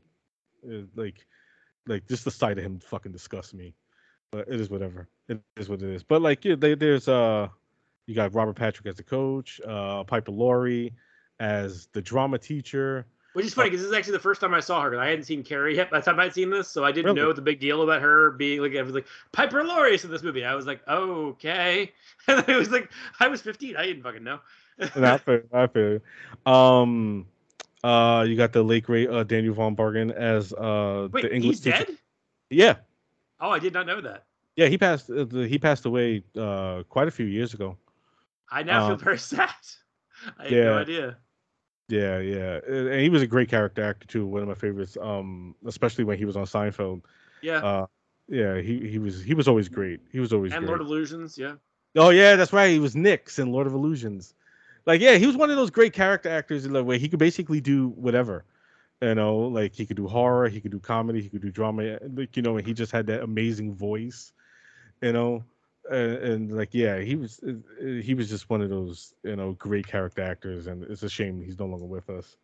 Salma Hayek is the nurse. That's like the most Rodriguez part of the movie is that like the Salma Hayek is involved. Right, he just snuck her in there, you know what I'm saying, just so he could have Selma in the movie. Yeah, Baby Newworth as the principal. Like there's a lot of great fucking. Oh, the Jon Stewart thing I do need to mention because like the Jon Stewart thing, I feel like because you mentioned earlier, I actually meant to mention it when you mentioned it. The whole thing of it being like a money gig, whatever. The thing I thought of this time when I saw Jon Stewart is which he was great in the movie. I'm not disparaging, and I love Jon Stewart in general. But like I remember when Kevin Smith was about, he was trying to get Chasing Amy off the ground, and the Weinsteins, because he was just like, he had said he wanted Joey Lauren-Adams, Jason Lee, and Ben Affleck, and they were like, how about Drew Barrymore, David Schwimmer, and Jon Stewart? And he's like, you picked those names out of a fucking hat or something? Like, what the fuck? And it was just like, no, we have overall deals with all of them. And I was like, it would not surprise me in the least if the reason that Jon Stewart was in this was because he had a deal with Miramax, and it was just like, oh, hey, there's a part for one of our dudes in this movie. How about we use him? No, that makes a lot of sense. And like that's another, because I made that point where we were talking about Cherry Falls, where comedians just being really good at menacing. Because his big scene where he terrorizes the students is actually my favorite scene in the movie. Oh yeah, that's by far the best. That's the most Rodriguez scene in the whole fucking movie, I think. Right, like you have the cool fucking action, you have fucking horror. That's the most fucking Rodriguez scene of the whole fucking movie. Right, I remember vividly like the first time I saw it, like with my sister in the theater. That got also the biggest screams. Out of the audience is just when the fingers are crawling on the ground, like after Z cuts off his fingers with the fucking was it the letter Paper opener? Cutter. Paper cutter. Oh yeah, letter opener. Which is why for years I always was like, why didn't more movies use paper cutters as weapons? Yeah. And, like, it's a terrible weapon. It's not a good weapon at all. But like, you just use an actual sword like a normal person. But like, it works in this movie. You know what I love about that scene though? It's like how shit goes from, especially with Zeke, from 0 to 100 real quick. Real fast. Yeah, like, you know, he just shoves him to the ground, and then Zeke's first instinct is to rip off the paper cutter and fucking chop his fingers off. He doesn't try to go like, hey, what are you doing? Hey, stop it. Hey, let him go. He just rips it off and like, put him the fuck down. Slash. You know what I'm saying? Fuck this. You know? Like, but yeah, that is my favorite scene in the movie. Oh yeah, dude, I love that scene. That's fucking amazing. Yeah, because It's a good point to why I love the movie because like we were comparing it to the Breakfast Club, and Breakfast Club, like the kids are together for the whole movie, like they meet in the beginning and then they're together for the entirety of the movie, whereas in this one we spend uh like maybe half of the movie, like almost an hour of the movie with them separately, and that's the first time we get them all together at once. Well, like they finally join forces in the science room. The um Avengers assemble. yeah, yeah, absolutely. And then fucking you got Casey and Stokely, like trying to no, well, it's basically Casey and Delilah trying to convince Stan and Stokely that this shit is going on. But Stokely is kind of believes it, and Stan is like, this is dumb shit. And then Zeke comes in with Mary Beth and is like, this is bullshit. And like they're having a conversation, and then fucking John Stewart as Mr. Furlong, Edward Furlong, what I'm saying. And somebody was a fan of Terminator 2. Yeah. Which is probably Rodriguez because what I'm saying, he's obviously a fan of Cameron. He's great friends with Cameron. Well, that's my other thing is I feel like as much as Kevin Williamson is the only credited writer and there were other guys who wrote it, I feel like definitely Rodriguez probably had a decent pass on that script as well. Like I feel like this movie definitely has enough in it that I'm like, I can't believe that he didn't take a hand in the actual like writing process of this film. I feel like he was probably the one because you know how like you hear about productions where like they have the on-set writer like rewriting scenes right there on the set like right before they shoot it. I feel like that was probably him.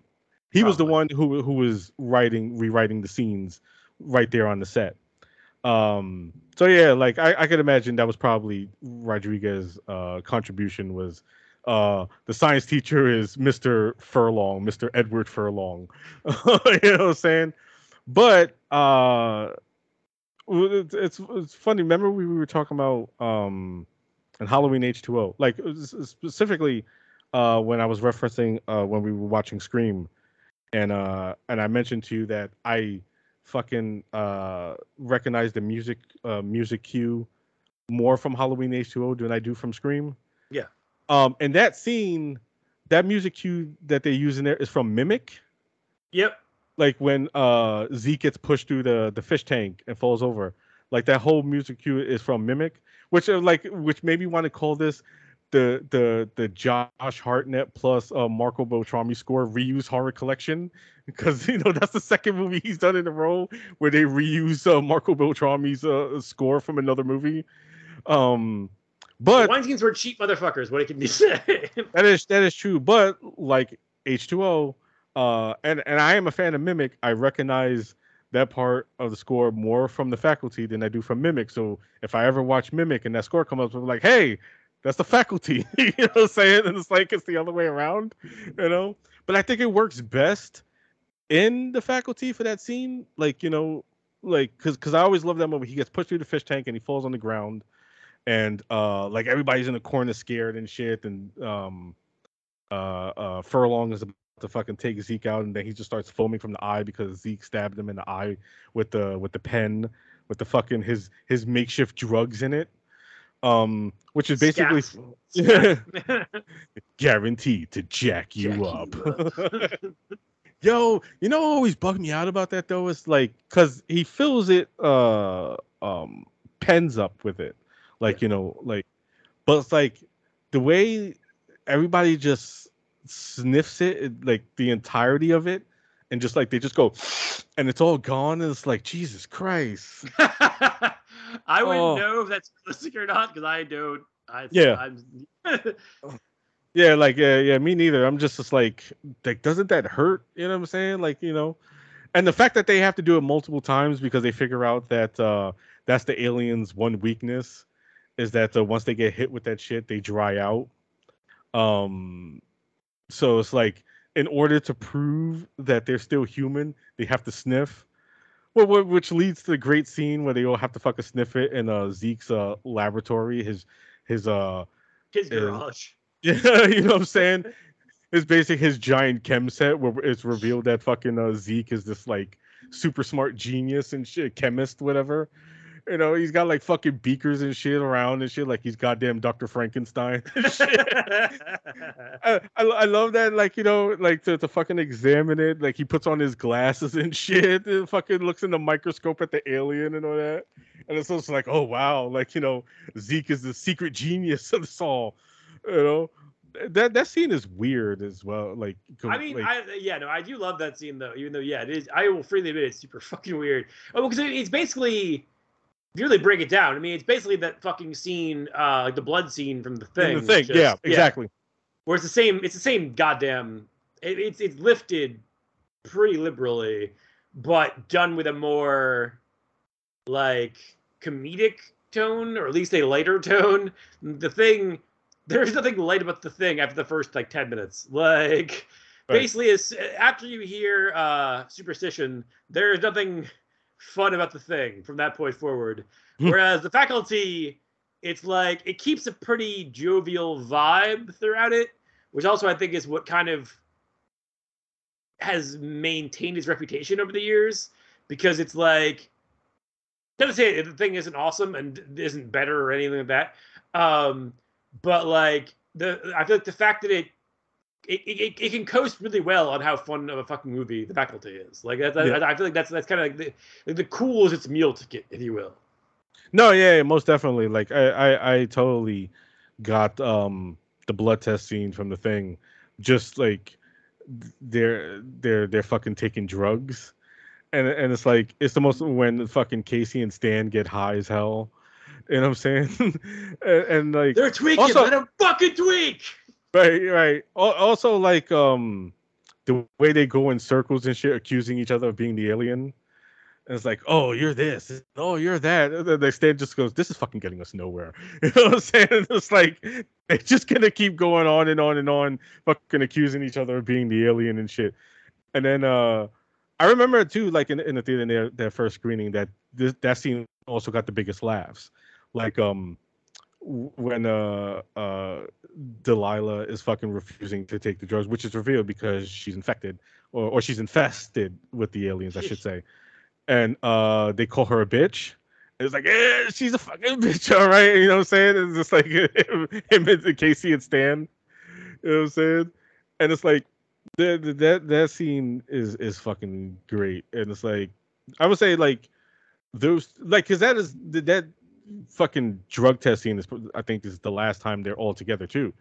Because like they're only together from the classroom scene to that scene, because then it's revealed that Delilah is infested with aliens. She's taken over and shit, and then she leaves and shit, and then like they start kindly dropping like flies after that, you know, until basically well, I won't say Casey was the only one left, because Zeke is the only one who doesn't get. He just gets knocked out. He never gets fucking taken over by the aliens. But yeah, like it's just them two at the end and shit. When after it's revealed that Mary Beth is the queen alien, and that's another fucking thing. Well, I would say no pun intended. Where she reveals herself as like the alien queen, and she got all the tentacles and shit. And it's like, yeah, that's some thing shit right there. Yeah. Like the more and more I think about it, the more I think that yeah, Rodriguez probably had a major hand in rewriting this whole thing while he was on set. Because like there is a lot of thing imagery in there. Like they mention Invasion of the Body Snatchers, and I also like the fact that I would say that's that scene where Casey and Stokely have the conversation where he's trying to convince her what's happening in the library, and he keeps using Invasion of the Body Snatchers, which is smart. But then like he tries to hold it like, what if those movies and like those stories were warnings, and like this kind of thing actually happened?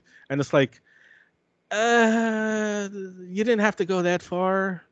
I don't buy that one fucking second. You're not wrong, but it's also, I mean, if you think about it, they're children. Like it's like they're like 16-year-olds, 17-year-olds, 18-year-olds, whatever the fuck. They're teenagers. Right. So it's like, yeah, I mean, that's the one reason I would like, I don't think you're wrong, but like at the same time I forgive it, because I'm like, they're fucking kids. They're stupid fucking kids. Like, what do you want? Well, stupid fucking kid, because Casey's the only one who really fucking acknowledges that. Even Stokely says like, dude, like, get the fuck out of here, basically. I also like how she corrects him. It was like, dude, the writer of Invasion of the Body Snatchers basically ripped off fucking Albert Robert Finney's. Yeah, Oh yeah. he Jack ripped. Finney's wrote Body Snatchers. Yeah, it was Highlands Putbusters. Yeah. And I like how she basically just says like, yeah, you're wrong here, dude. And you know what I'm saying? And like she was like, we're the pods, you know what I'm saying? And Puppet Masters, they were parasites. And it's like, yeah, she's basically right in a sense because these things are parasites. Um, so I like that conversation until he fucking does with the it's like kind of almost like they were trying to do the Return of the Living Dead thing. Did you ever see that movie Night of the Living Dead? You know what I'm saying? Like it actually happened, and like yeah, no, it doesn't work here. You could have just stayed with the fucking. It's just an alien invasion and it's happening here and shit. You didn't really need to. It felt like they were trying to do some Scream shit right there, with the referencing other works and like how it's kind of like correlating with what's happening with them, and it's like I don't think that works. I don't think that works at all. And it they doesn't did bother me, but I understand. like I just feel like it's. I give it a pass because they're just fucking stupid kids. right, absolutely. But yeah. Also, got a shout out my man Christopher McDonald, Shooter McGavin. Yeah. You know what I'm saying? Like, God, I love it every time he shows up in something because, like, he plays the asshole dad, and he's such a great fucking asshole dad. He's just such a great asshole in movies. Of course, he's Shooter McGavin. He's one of top 5 greatest movie villains of all time. I would put him very high up on that list. Fair enough. Jesus. All right. No, like there's like to me, there's Darth Vader, there's Hans Gruber, and there's Shooter McGavin. What the fuck just happened? Like, I was really hoping you weren't gonna say that, but yeah, I was like, are we about comedy villains? And then you were like putting Darth Vader. I'm like, okay, now we're going to a place I'm not comfortable with. All right, that's fine.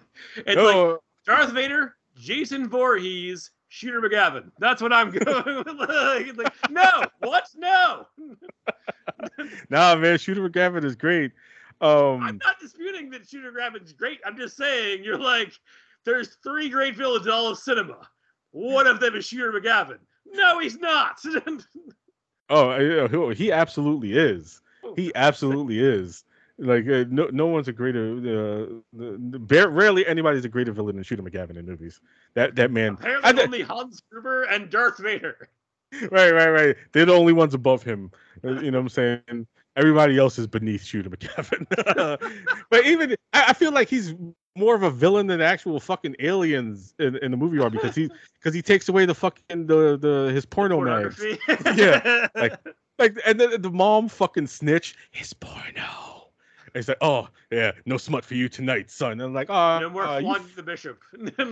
Yeah, and then I love the fact that like where Casey tries to sneak out and then he sees the members of the faculty on the lawn and then he falls off the fucking the not the roof and shit, but what the fuck do you call that shit? The landing outside of the house, whatever. And he falls into the grass, and then fucking Shooter McGavin comes out, and he still has the porno mags in his hand. I mean, it's only been like 4 seconds in film time. Like it's just he basically just walked downstairs. It's just that like Casey took the like direct route. Yeah, but why is he still holding it? Like you think like, oh, I'm gonna like any like real prudish dad was like, I'm gonna throw these in the trash. Like, look how quickly fucking Tom Atkins threw away the Creepshow comics and fucking Creepshow. He wasn't still holding on to the shit. Fucking Shooter McGavin goes out like, get inside. And he still got the fucking smut mag in his hand and shit. It's like, yeah, we know why you took those away from him, you son of a bitch. Like, you villainous bastard, you. You know what I'm saying? Yeah, I fucking like they really fucking went all out with this cast too and shit. No, I was gonna say like Robert Patrick especially. Like it's funny because like he's most famous for playing a villain because of T-1000, but I feel like in this, it is kind of like the most fun villainous performance that he ever got to like do. Because it's like it's very like he's chewing the fuck out of the scenery, like, but it's in the most beautiful fucking way. Like, it's like I just love everything he does so much. Every choice he makes is great. No, like yeah, like when we see him before he gets taken over, like he's just like this asshole, angry asshole coach. He's fucking flipping the fucking Gatorade table and shit. He's fucking cursing out his fucking players and all that shit. And then like when he becomes an alien and shit, he's just like that soft, creepy.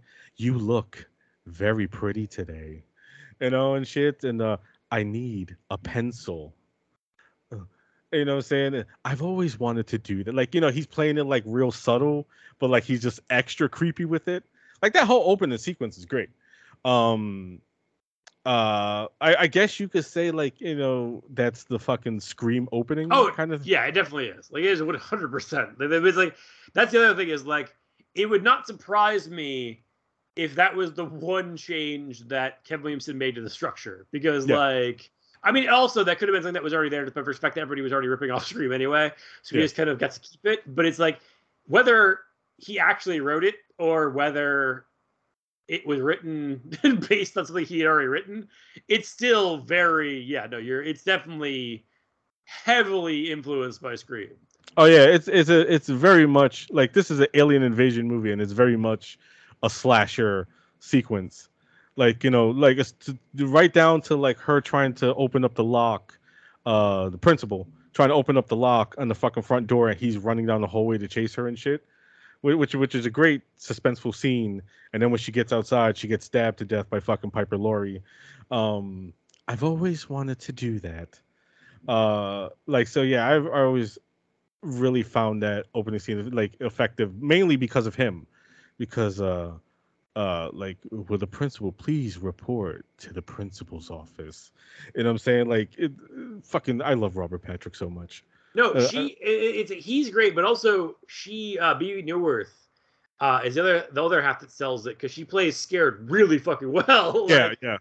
because like that shit goes from 0 to 100 real fast, and she fucking plays it really well, I think. No, yeah, most definitely. Piper Laurie too. Like when she's on the outside, he's coming, and then just like completely fucking goes Yep, emotionless. body snatches it. Yep, just Yeah, like yeah. It's like, there's probably a good reason why. I mean, the script is great, but I think this movie works as well as it does because of the cast. And because they're so great, you know what I'm saying? Because they seem like they're having a great time making it, like they just going all out and shit. Especially like Elijah Wood and shit, you know what I'm saying? Because he's having fun playing the hero. Um, I remember like I always wondered what was the thing if they like if that was meant to be like a recurring gag, is that how he keeps fucking busting his ass and shit every time he runs. Like, remember when they're in the closet yeah. and they take over Salma Hayek and they run and trying to get away, and as they turn the corner he slips. He slips also like in the climax and shit, running away from the alien and shit. I think he also slips trying to get off the bus and shit where they corner him in the bus, if I remember correctly. Like that happens quite a couple of times and shit in this movie and shit. So I'm wondering, like, what the fuck? You know what I'm saying? It's like, Well, I mean, it could be like this is just my own personal like whatever, but they could be like trying to do like the final girl thing. Like the final girl is like always like like what's her name? Like Marilyn Burns in Texas yeah, Chainsaw, where she's like it's kind of the same situation maybe, like where just like because he's the final boy essentially of the whole thing. Because like, and I still think the end, because yes, he kind of survives almost by accident. it is true. But I do think that last bit is fucking awesome. Like when Mary Beth alien, because I also really like that design, the alien design, but also I like that it's a mix of practical and CGI, which I think is cool. Yeah, But I do love like when it spits the fucking like little aliens out and like they're burrowing into his face, and he like but right after he had already stabbed with the scat, and it's like the only part of that scene that doesn't make me happy is I hate the effect when it's like turning like into like ash or whatever. Like I yeah. hate the way that looks, but everything else in that entire sequence, like that entire finale, I was like epic. fully fucking epic. I love everything in this. No notes. Like this is just, and then it's like then the little turning to ash thing happens. Like one note. Everything else, we're all set. No, that sequence is fucking great too because like it really sells the epicness of it all because like it's kind of a smaller scale movie, obviously. I also like how they justify that. You know what I'm saying? It's like why haven't we seen any aliens? Stan says, and he was like, if you were aliens trying to take over the world, would you blow everything up Independence Day style, or would you just come through the back door?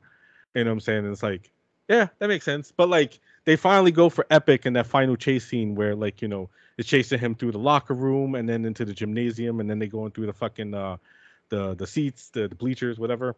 And like he fucking captures it in there and it's like he stabs it in the face and then it shoots fucking little baby aliens in his face.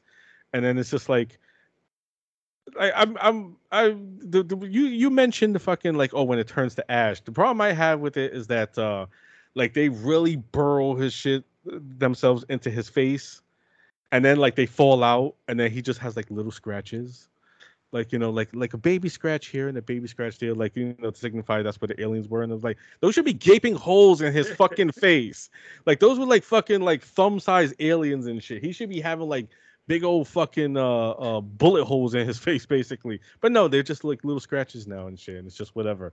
And I'm just supposed to forget that? Nah. I mean, like it doesn't take me out. It's not like, oh, I fucking hate this movie now. But I just found that like, yeah, that's kind of like in a movie about alien invasions, that's the most unbelievable thing. Although I do like, I really like even like when they have that brief period where, and it actually just occurred to me, this movie also featuring a Suicide Kings alum because the girl who plays Mary Beth was in Suicide Kings. Yeah. But I love like when she's walking around and like she's in like human form, but the her shadow is like the big fucking like whatever, which makes no sense, but is awesome visually. Yeah. So yeah, no, all of that shit is like again, like I really like there's like all of the movie I think is just fucking great. Like I was just like the only issue I have that like that last little bit, and I like the last like and I would even forgive the ashy alien thing if it just gone to credits instead of having the whole epilogue. But like as a whole, I think it's fucking awesome. Like it is like of the myriad things that came in the wake of Scream, it is one of the most successful, I feel like, in terms of like taking that kind of formula and like applying it, or basically like mashing up genres and applying it. I feel like that movie, like The Faculty, is fucking just, it's like it took the best possible lessons and made something really interesting, which again, I don't know if Rodriguez is in any way like compromised or whatever, but I feel like everyone involved, it feels like had a fucking good time making it, and it feels like you can kind of it seeps out into watching it. Like I feel like it's definitely a really entertaining fucking thing that like it is like it's funny because like really being packed theater. I saw it in a non-packed theater. There was only like a handful of people, and I was one of them with my friend Dan. But yeah, no, I definitely feel like it is like kind of it's like for to use like 90s critic fucking terminology, it's a thrill ride. Like it's just like it's very like fucking like it's funny, it's like, but it's also like legitimately scary. It's got really good action scenes. Like I think like the scene in the fucking like we touched on it, like the scene like with the fish tank and like the paper cutter, like that's basically shot like a fucking John Woo movie in like the course of like 2 minutes. And I'm like, that's fucking rad as shit. Like fuck, man.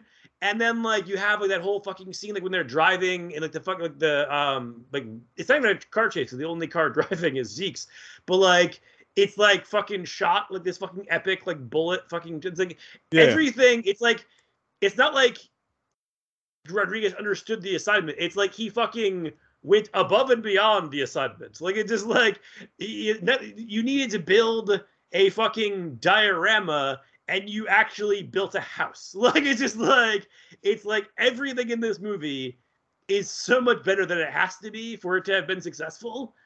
And I just again, he like literally the only thing I have a problem with is the very end. Like everything else is fucking awesome. No, yeah, most definitely. I 100% agree. It's like, and I think that's a, another reason why it works so well is because it's like you said, he went above and beyond the assignment, and it's like that's just who Rodriguez is as a filmmaker. You know what I'm saying? Like you give him something, and you know what I'm saying. Like he's such a extravagant, epic filmmaker, so to speak, and he just take whatever you give him and shit and just turn it up all the way to fucking 11. You know, um, it's like you said, the fucking basically the car scene, um, which leads to the big crash and explosion. She goes flying out the window, and then leads to the fucking the thing reference and shit where her head is colling on the goddamn ground. That's the only thing I I think mean, is weird is like, okay, so she loses her fucking head. And at the end of the movie is like seemingly okay. Like she's wearing the thing, like the scarf to suggest that she whatever, like the thing somehow has been reattached. But Jon Stewart gets his fingers cut off and his eye stabbed out, and he's just fucked. like, no. But if you look at the end credits and shit, they show that he's still alive. no, he's still alive. But I'm just saying, like he's clearly still missing an eye, and his fingers are fucked and gone. Oh yeah, but yeah, she lost her fucking head. And it's just like, nah, she's good. Like, yeah. The logic on this movie is not sound, but I don't think they cared. You know what I'm saying? You know what I'm saying? But I wanted to ask you before we wrap this up. Did you hear the theory that you remember Cabin in the Woods? Yeah. And, Of course. like yeah, and they reference incident in there where there was a failure behind, like, I guess the operators or whatever, that they have a period of time a few years ago where more than a few years ago where they failed, you know what I'm saying, and nobody died in the scenario they created. um did you hear the theory that that was in reference to the faculty? I didn't, but that's awesome. Because it makes sense if you think about it, like you know what I'm saying, the way they explained it. I don't remember exactly how they explained it, but like if you think about, I remember if you think about it, what they said, like the faculty is probably the movie that fits in the closest. So it's like everybody's like, if they talk about the faculty, so the faculty exists within the universe of Cabin in the Woods, which I think is super fucking awesome. Yeah, totally. I never heard that. I never thought of that. That's fucking rad. No, that's absolutely fucking rad. Like, yeah, because it's the truth. Like, the only one who like dies is basically Mary Beth, but she was the alien anyway, so it doesn't matter. Like the entire main, you just like rush past it. Fuck that bitch.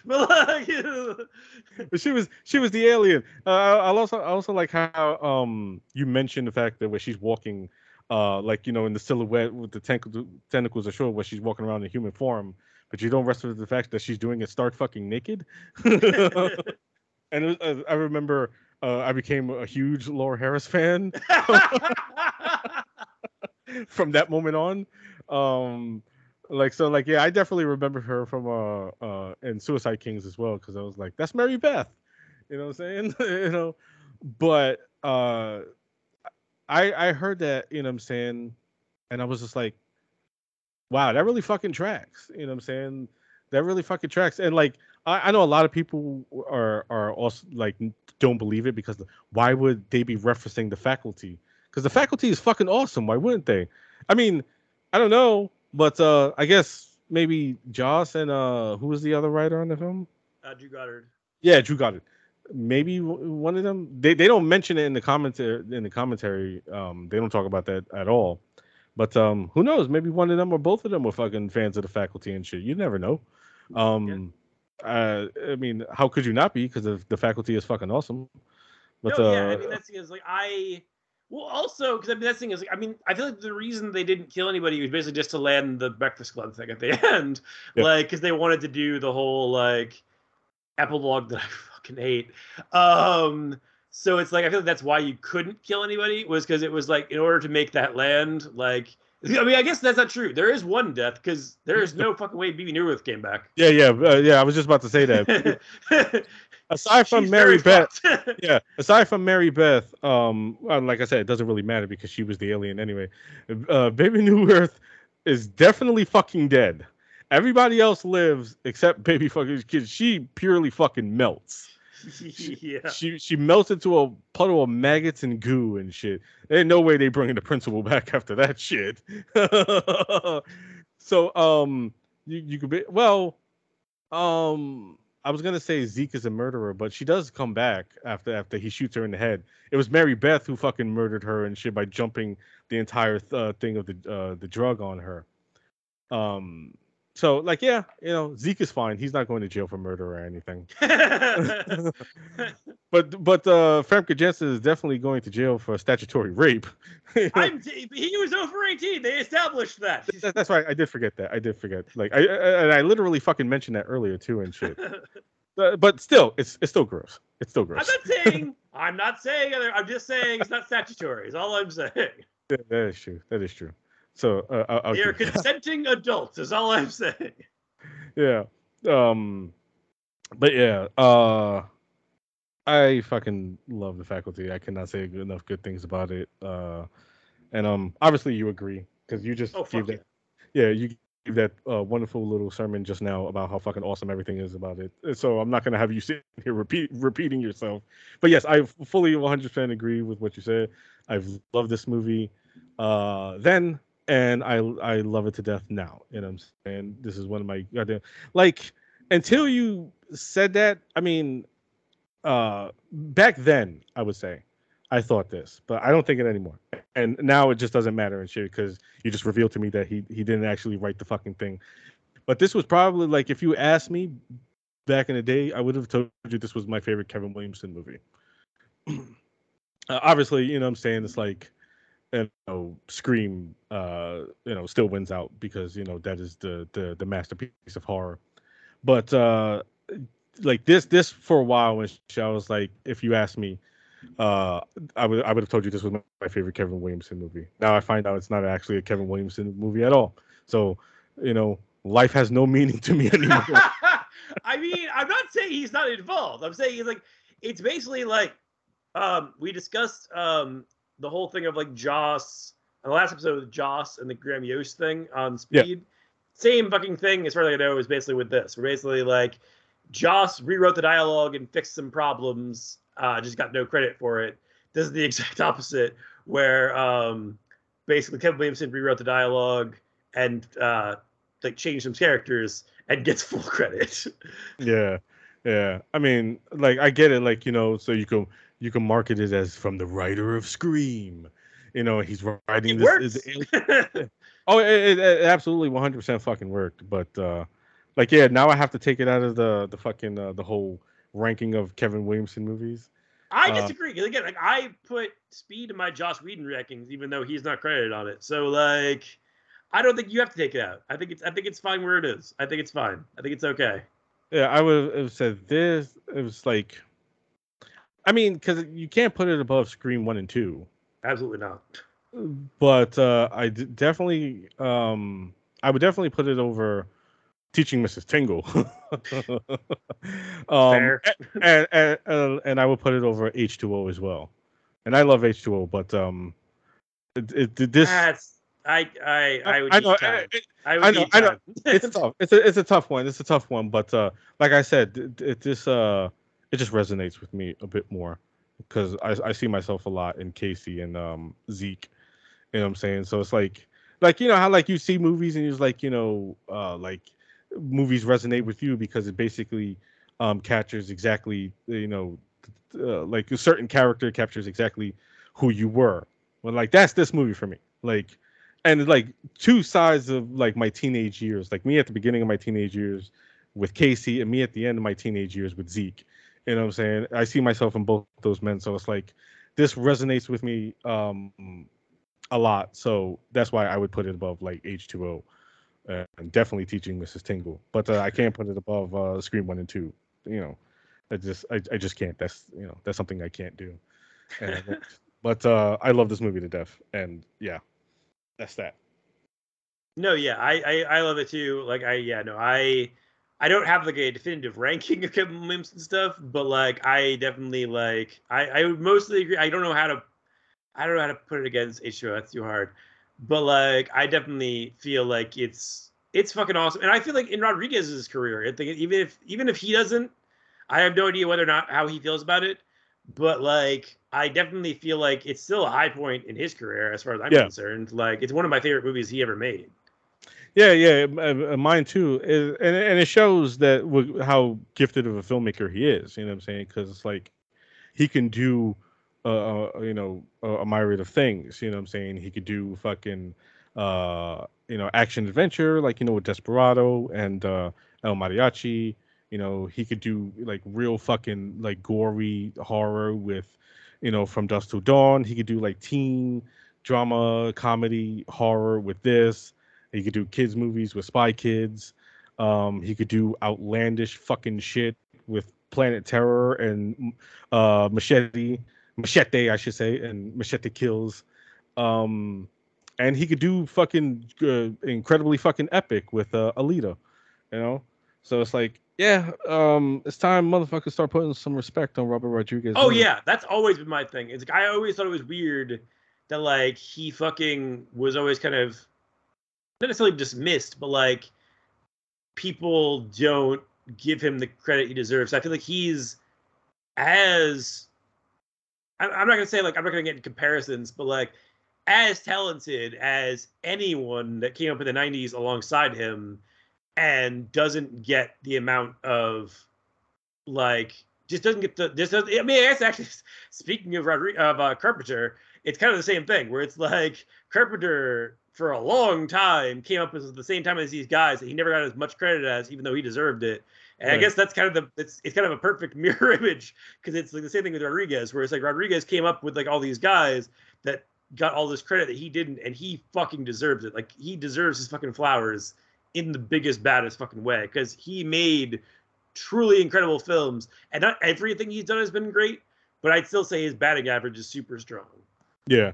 Like you said Carpenter, like I was gonna go with De Palma because De Palma is the same thing because De Palma came up with fucking Scorsese and Yeah, but De Palma, Spielberg I and feel like De Palma, like for a long time, got credit as like one of the big auteurs, and it was like whereas Carpenter until like the '90s, like nobody fucking seemed to give a shit, and then it was just like all of a sudden it was just like, oh my god, he's a genius, and it was just like I mean, like, yeah, like De Palma does have his fan base, but I feel like he has a large number of detractors who just basically call him like a Hitchcock ripoff artist. And it's like, yeah, I love Hitchcock too, but Hitchcock is not making like the shit like De Palma was making. Yeah, you could say Dress to Kill is basically steals the structure from Psycho, but Hitchcock is not making Dress to Kill, especially like that sleazy lurid shit. Hitchcock is not doing that. You know what I'm saying? Only De Palma can do that. Only De Palma could have done Body Double. You know what I'm saying? Is no. And so like I feel like with De Palma, it's like everybody's just like, oh, he just rips off Hitchcock, and it's like, nah, dude, he's fucking like, just watch the Blowout, and you see just how fucking great that man is. You know, I don't know why you keep shitting on him. And like the same thing with Rodriguez. You know what I'm saying? It's like I think it's because he likes delving into genre pictures. You know what I'm saying? but that's what I think is great. Like I feel like that's the thing Yeah, is like he was the guy who kept genre going. I feel like to a large extent, like in the '90s, it was like basically like because that thing is like when I'd said that it was like Larry who was just like, well, action was arguably. I'm like, no, like it's like action was like yes, there was many great action movies that came out in the '90s, but like most of them weren't as successful because they didn't know what the fuck they were. It was like, yeah, Demolition Man is great, like, but like it was clearly made with the eye of like this is gonna be the biggest thing ever, and then it was like it just wasn't because that's not what people wanted at the time. But then like you had like Rodriguez making things that didn't cost a lot of money, so if they made money, it was like holy shit. So that's the thing is like so that's why I always give him all the respect in the world because his fucking first movie was made for $7,000. That is fucking nothing. yeah, Like and he made a pretty decent movie out of it, and then made Desperado, which is seems like a huge movie, and it was not a fucking huge budget, but right. that's just what he's skilled at is he can take anything. And granted, I feel like the fact that he was so good kind of to some extent screwed him because a lot of people took like his style and like the whole thing of like Sin City, like the digital backlot, it was perfect for Sin City. We don't need to see it for every goddamn movie now, but he kind of accidentally created something that was whatever. But it's his creativity that kind of got us there. That's why I still, even the movies that he made that I don't really care about, I still won't really disparage them, and I get kind of annoyed when people do, because I'm like, that's like the last, like when the Ant-Man trailer just came out and everyone was kind of like doing the Spy Kids thing, and I was like, first of all, don't you fucking dare. I was just like, I've been hearing people make fun of Spy Kids for years, and I was like, I don't even care about Spy Kids. I was already way too old by the time Spy Kids came out to like care, but I'm like, it's Robert fucking Rodriguez. You respect his fucking work. Do not use him as a fucking meme. I will be pissed. Like, and they're saying it like it's a bad thing too, because it's like if you really want to think about it, he was a fucking innovator when he did Spy Kids 3. Like, because they're all fucking doing it now. Yes. You know what I'm saying? They're all doing it with the fucking CGI background just like that and all that shit. And it's like, yeah, he was like one of the first to do that. It was him and Lucas who was doing it with the digital background. You pay homage to that fucking man and shit, because y'all all digging on his dick right now. You know what I'm saying? Exactly. Yes.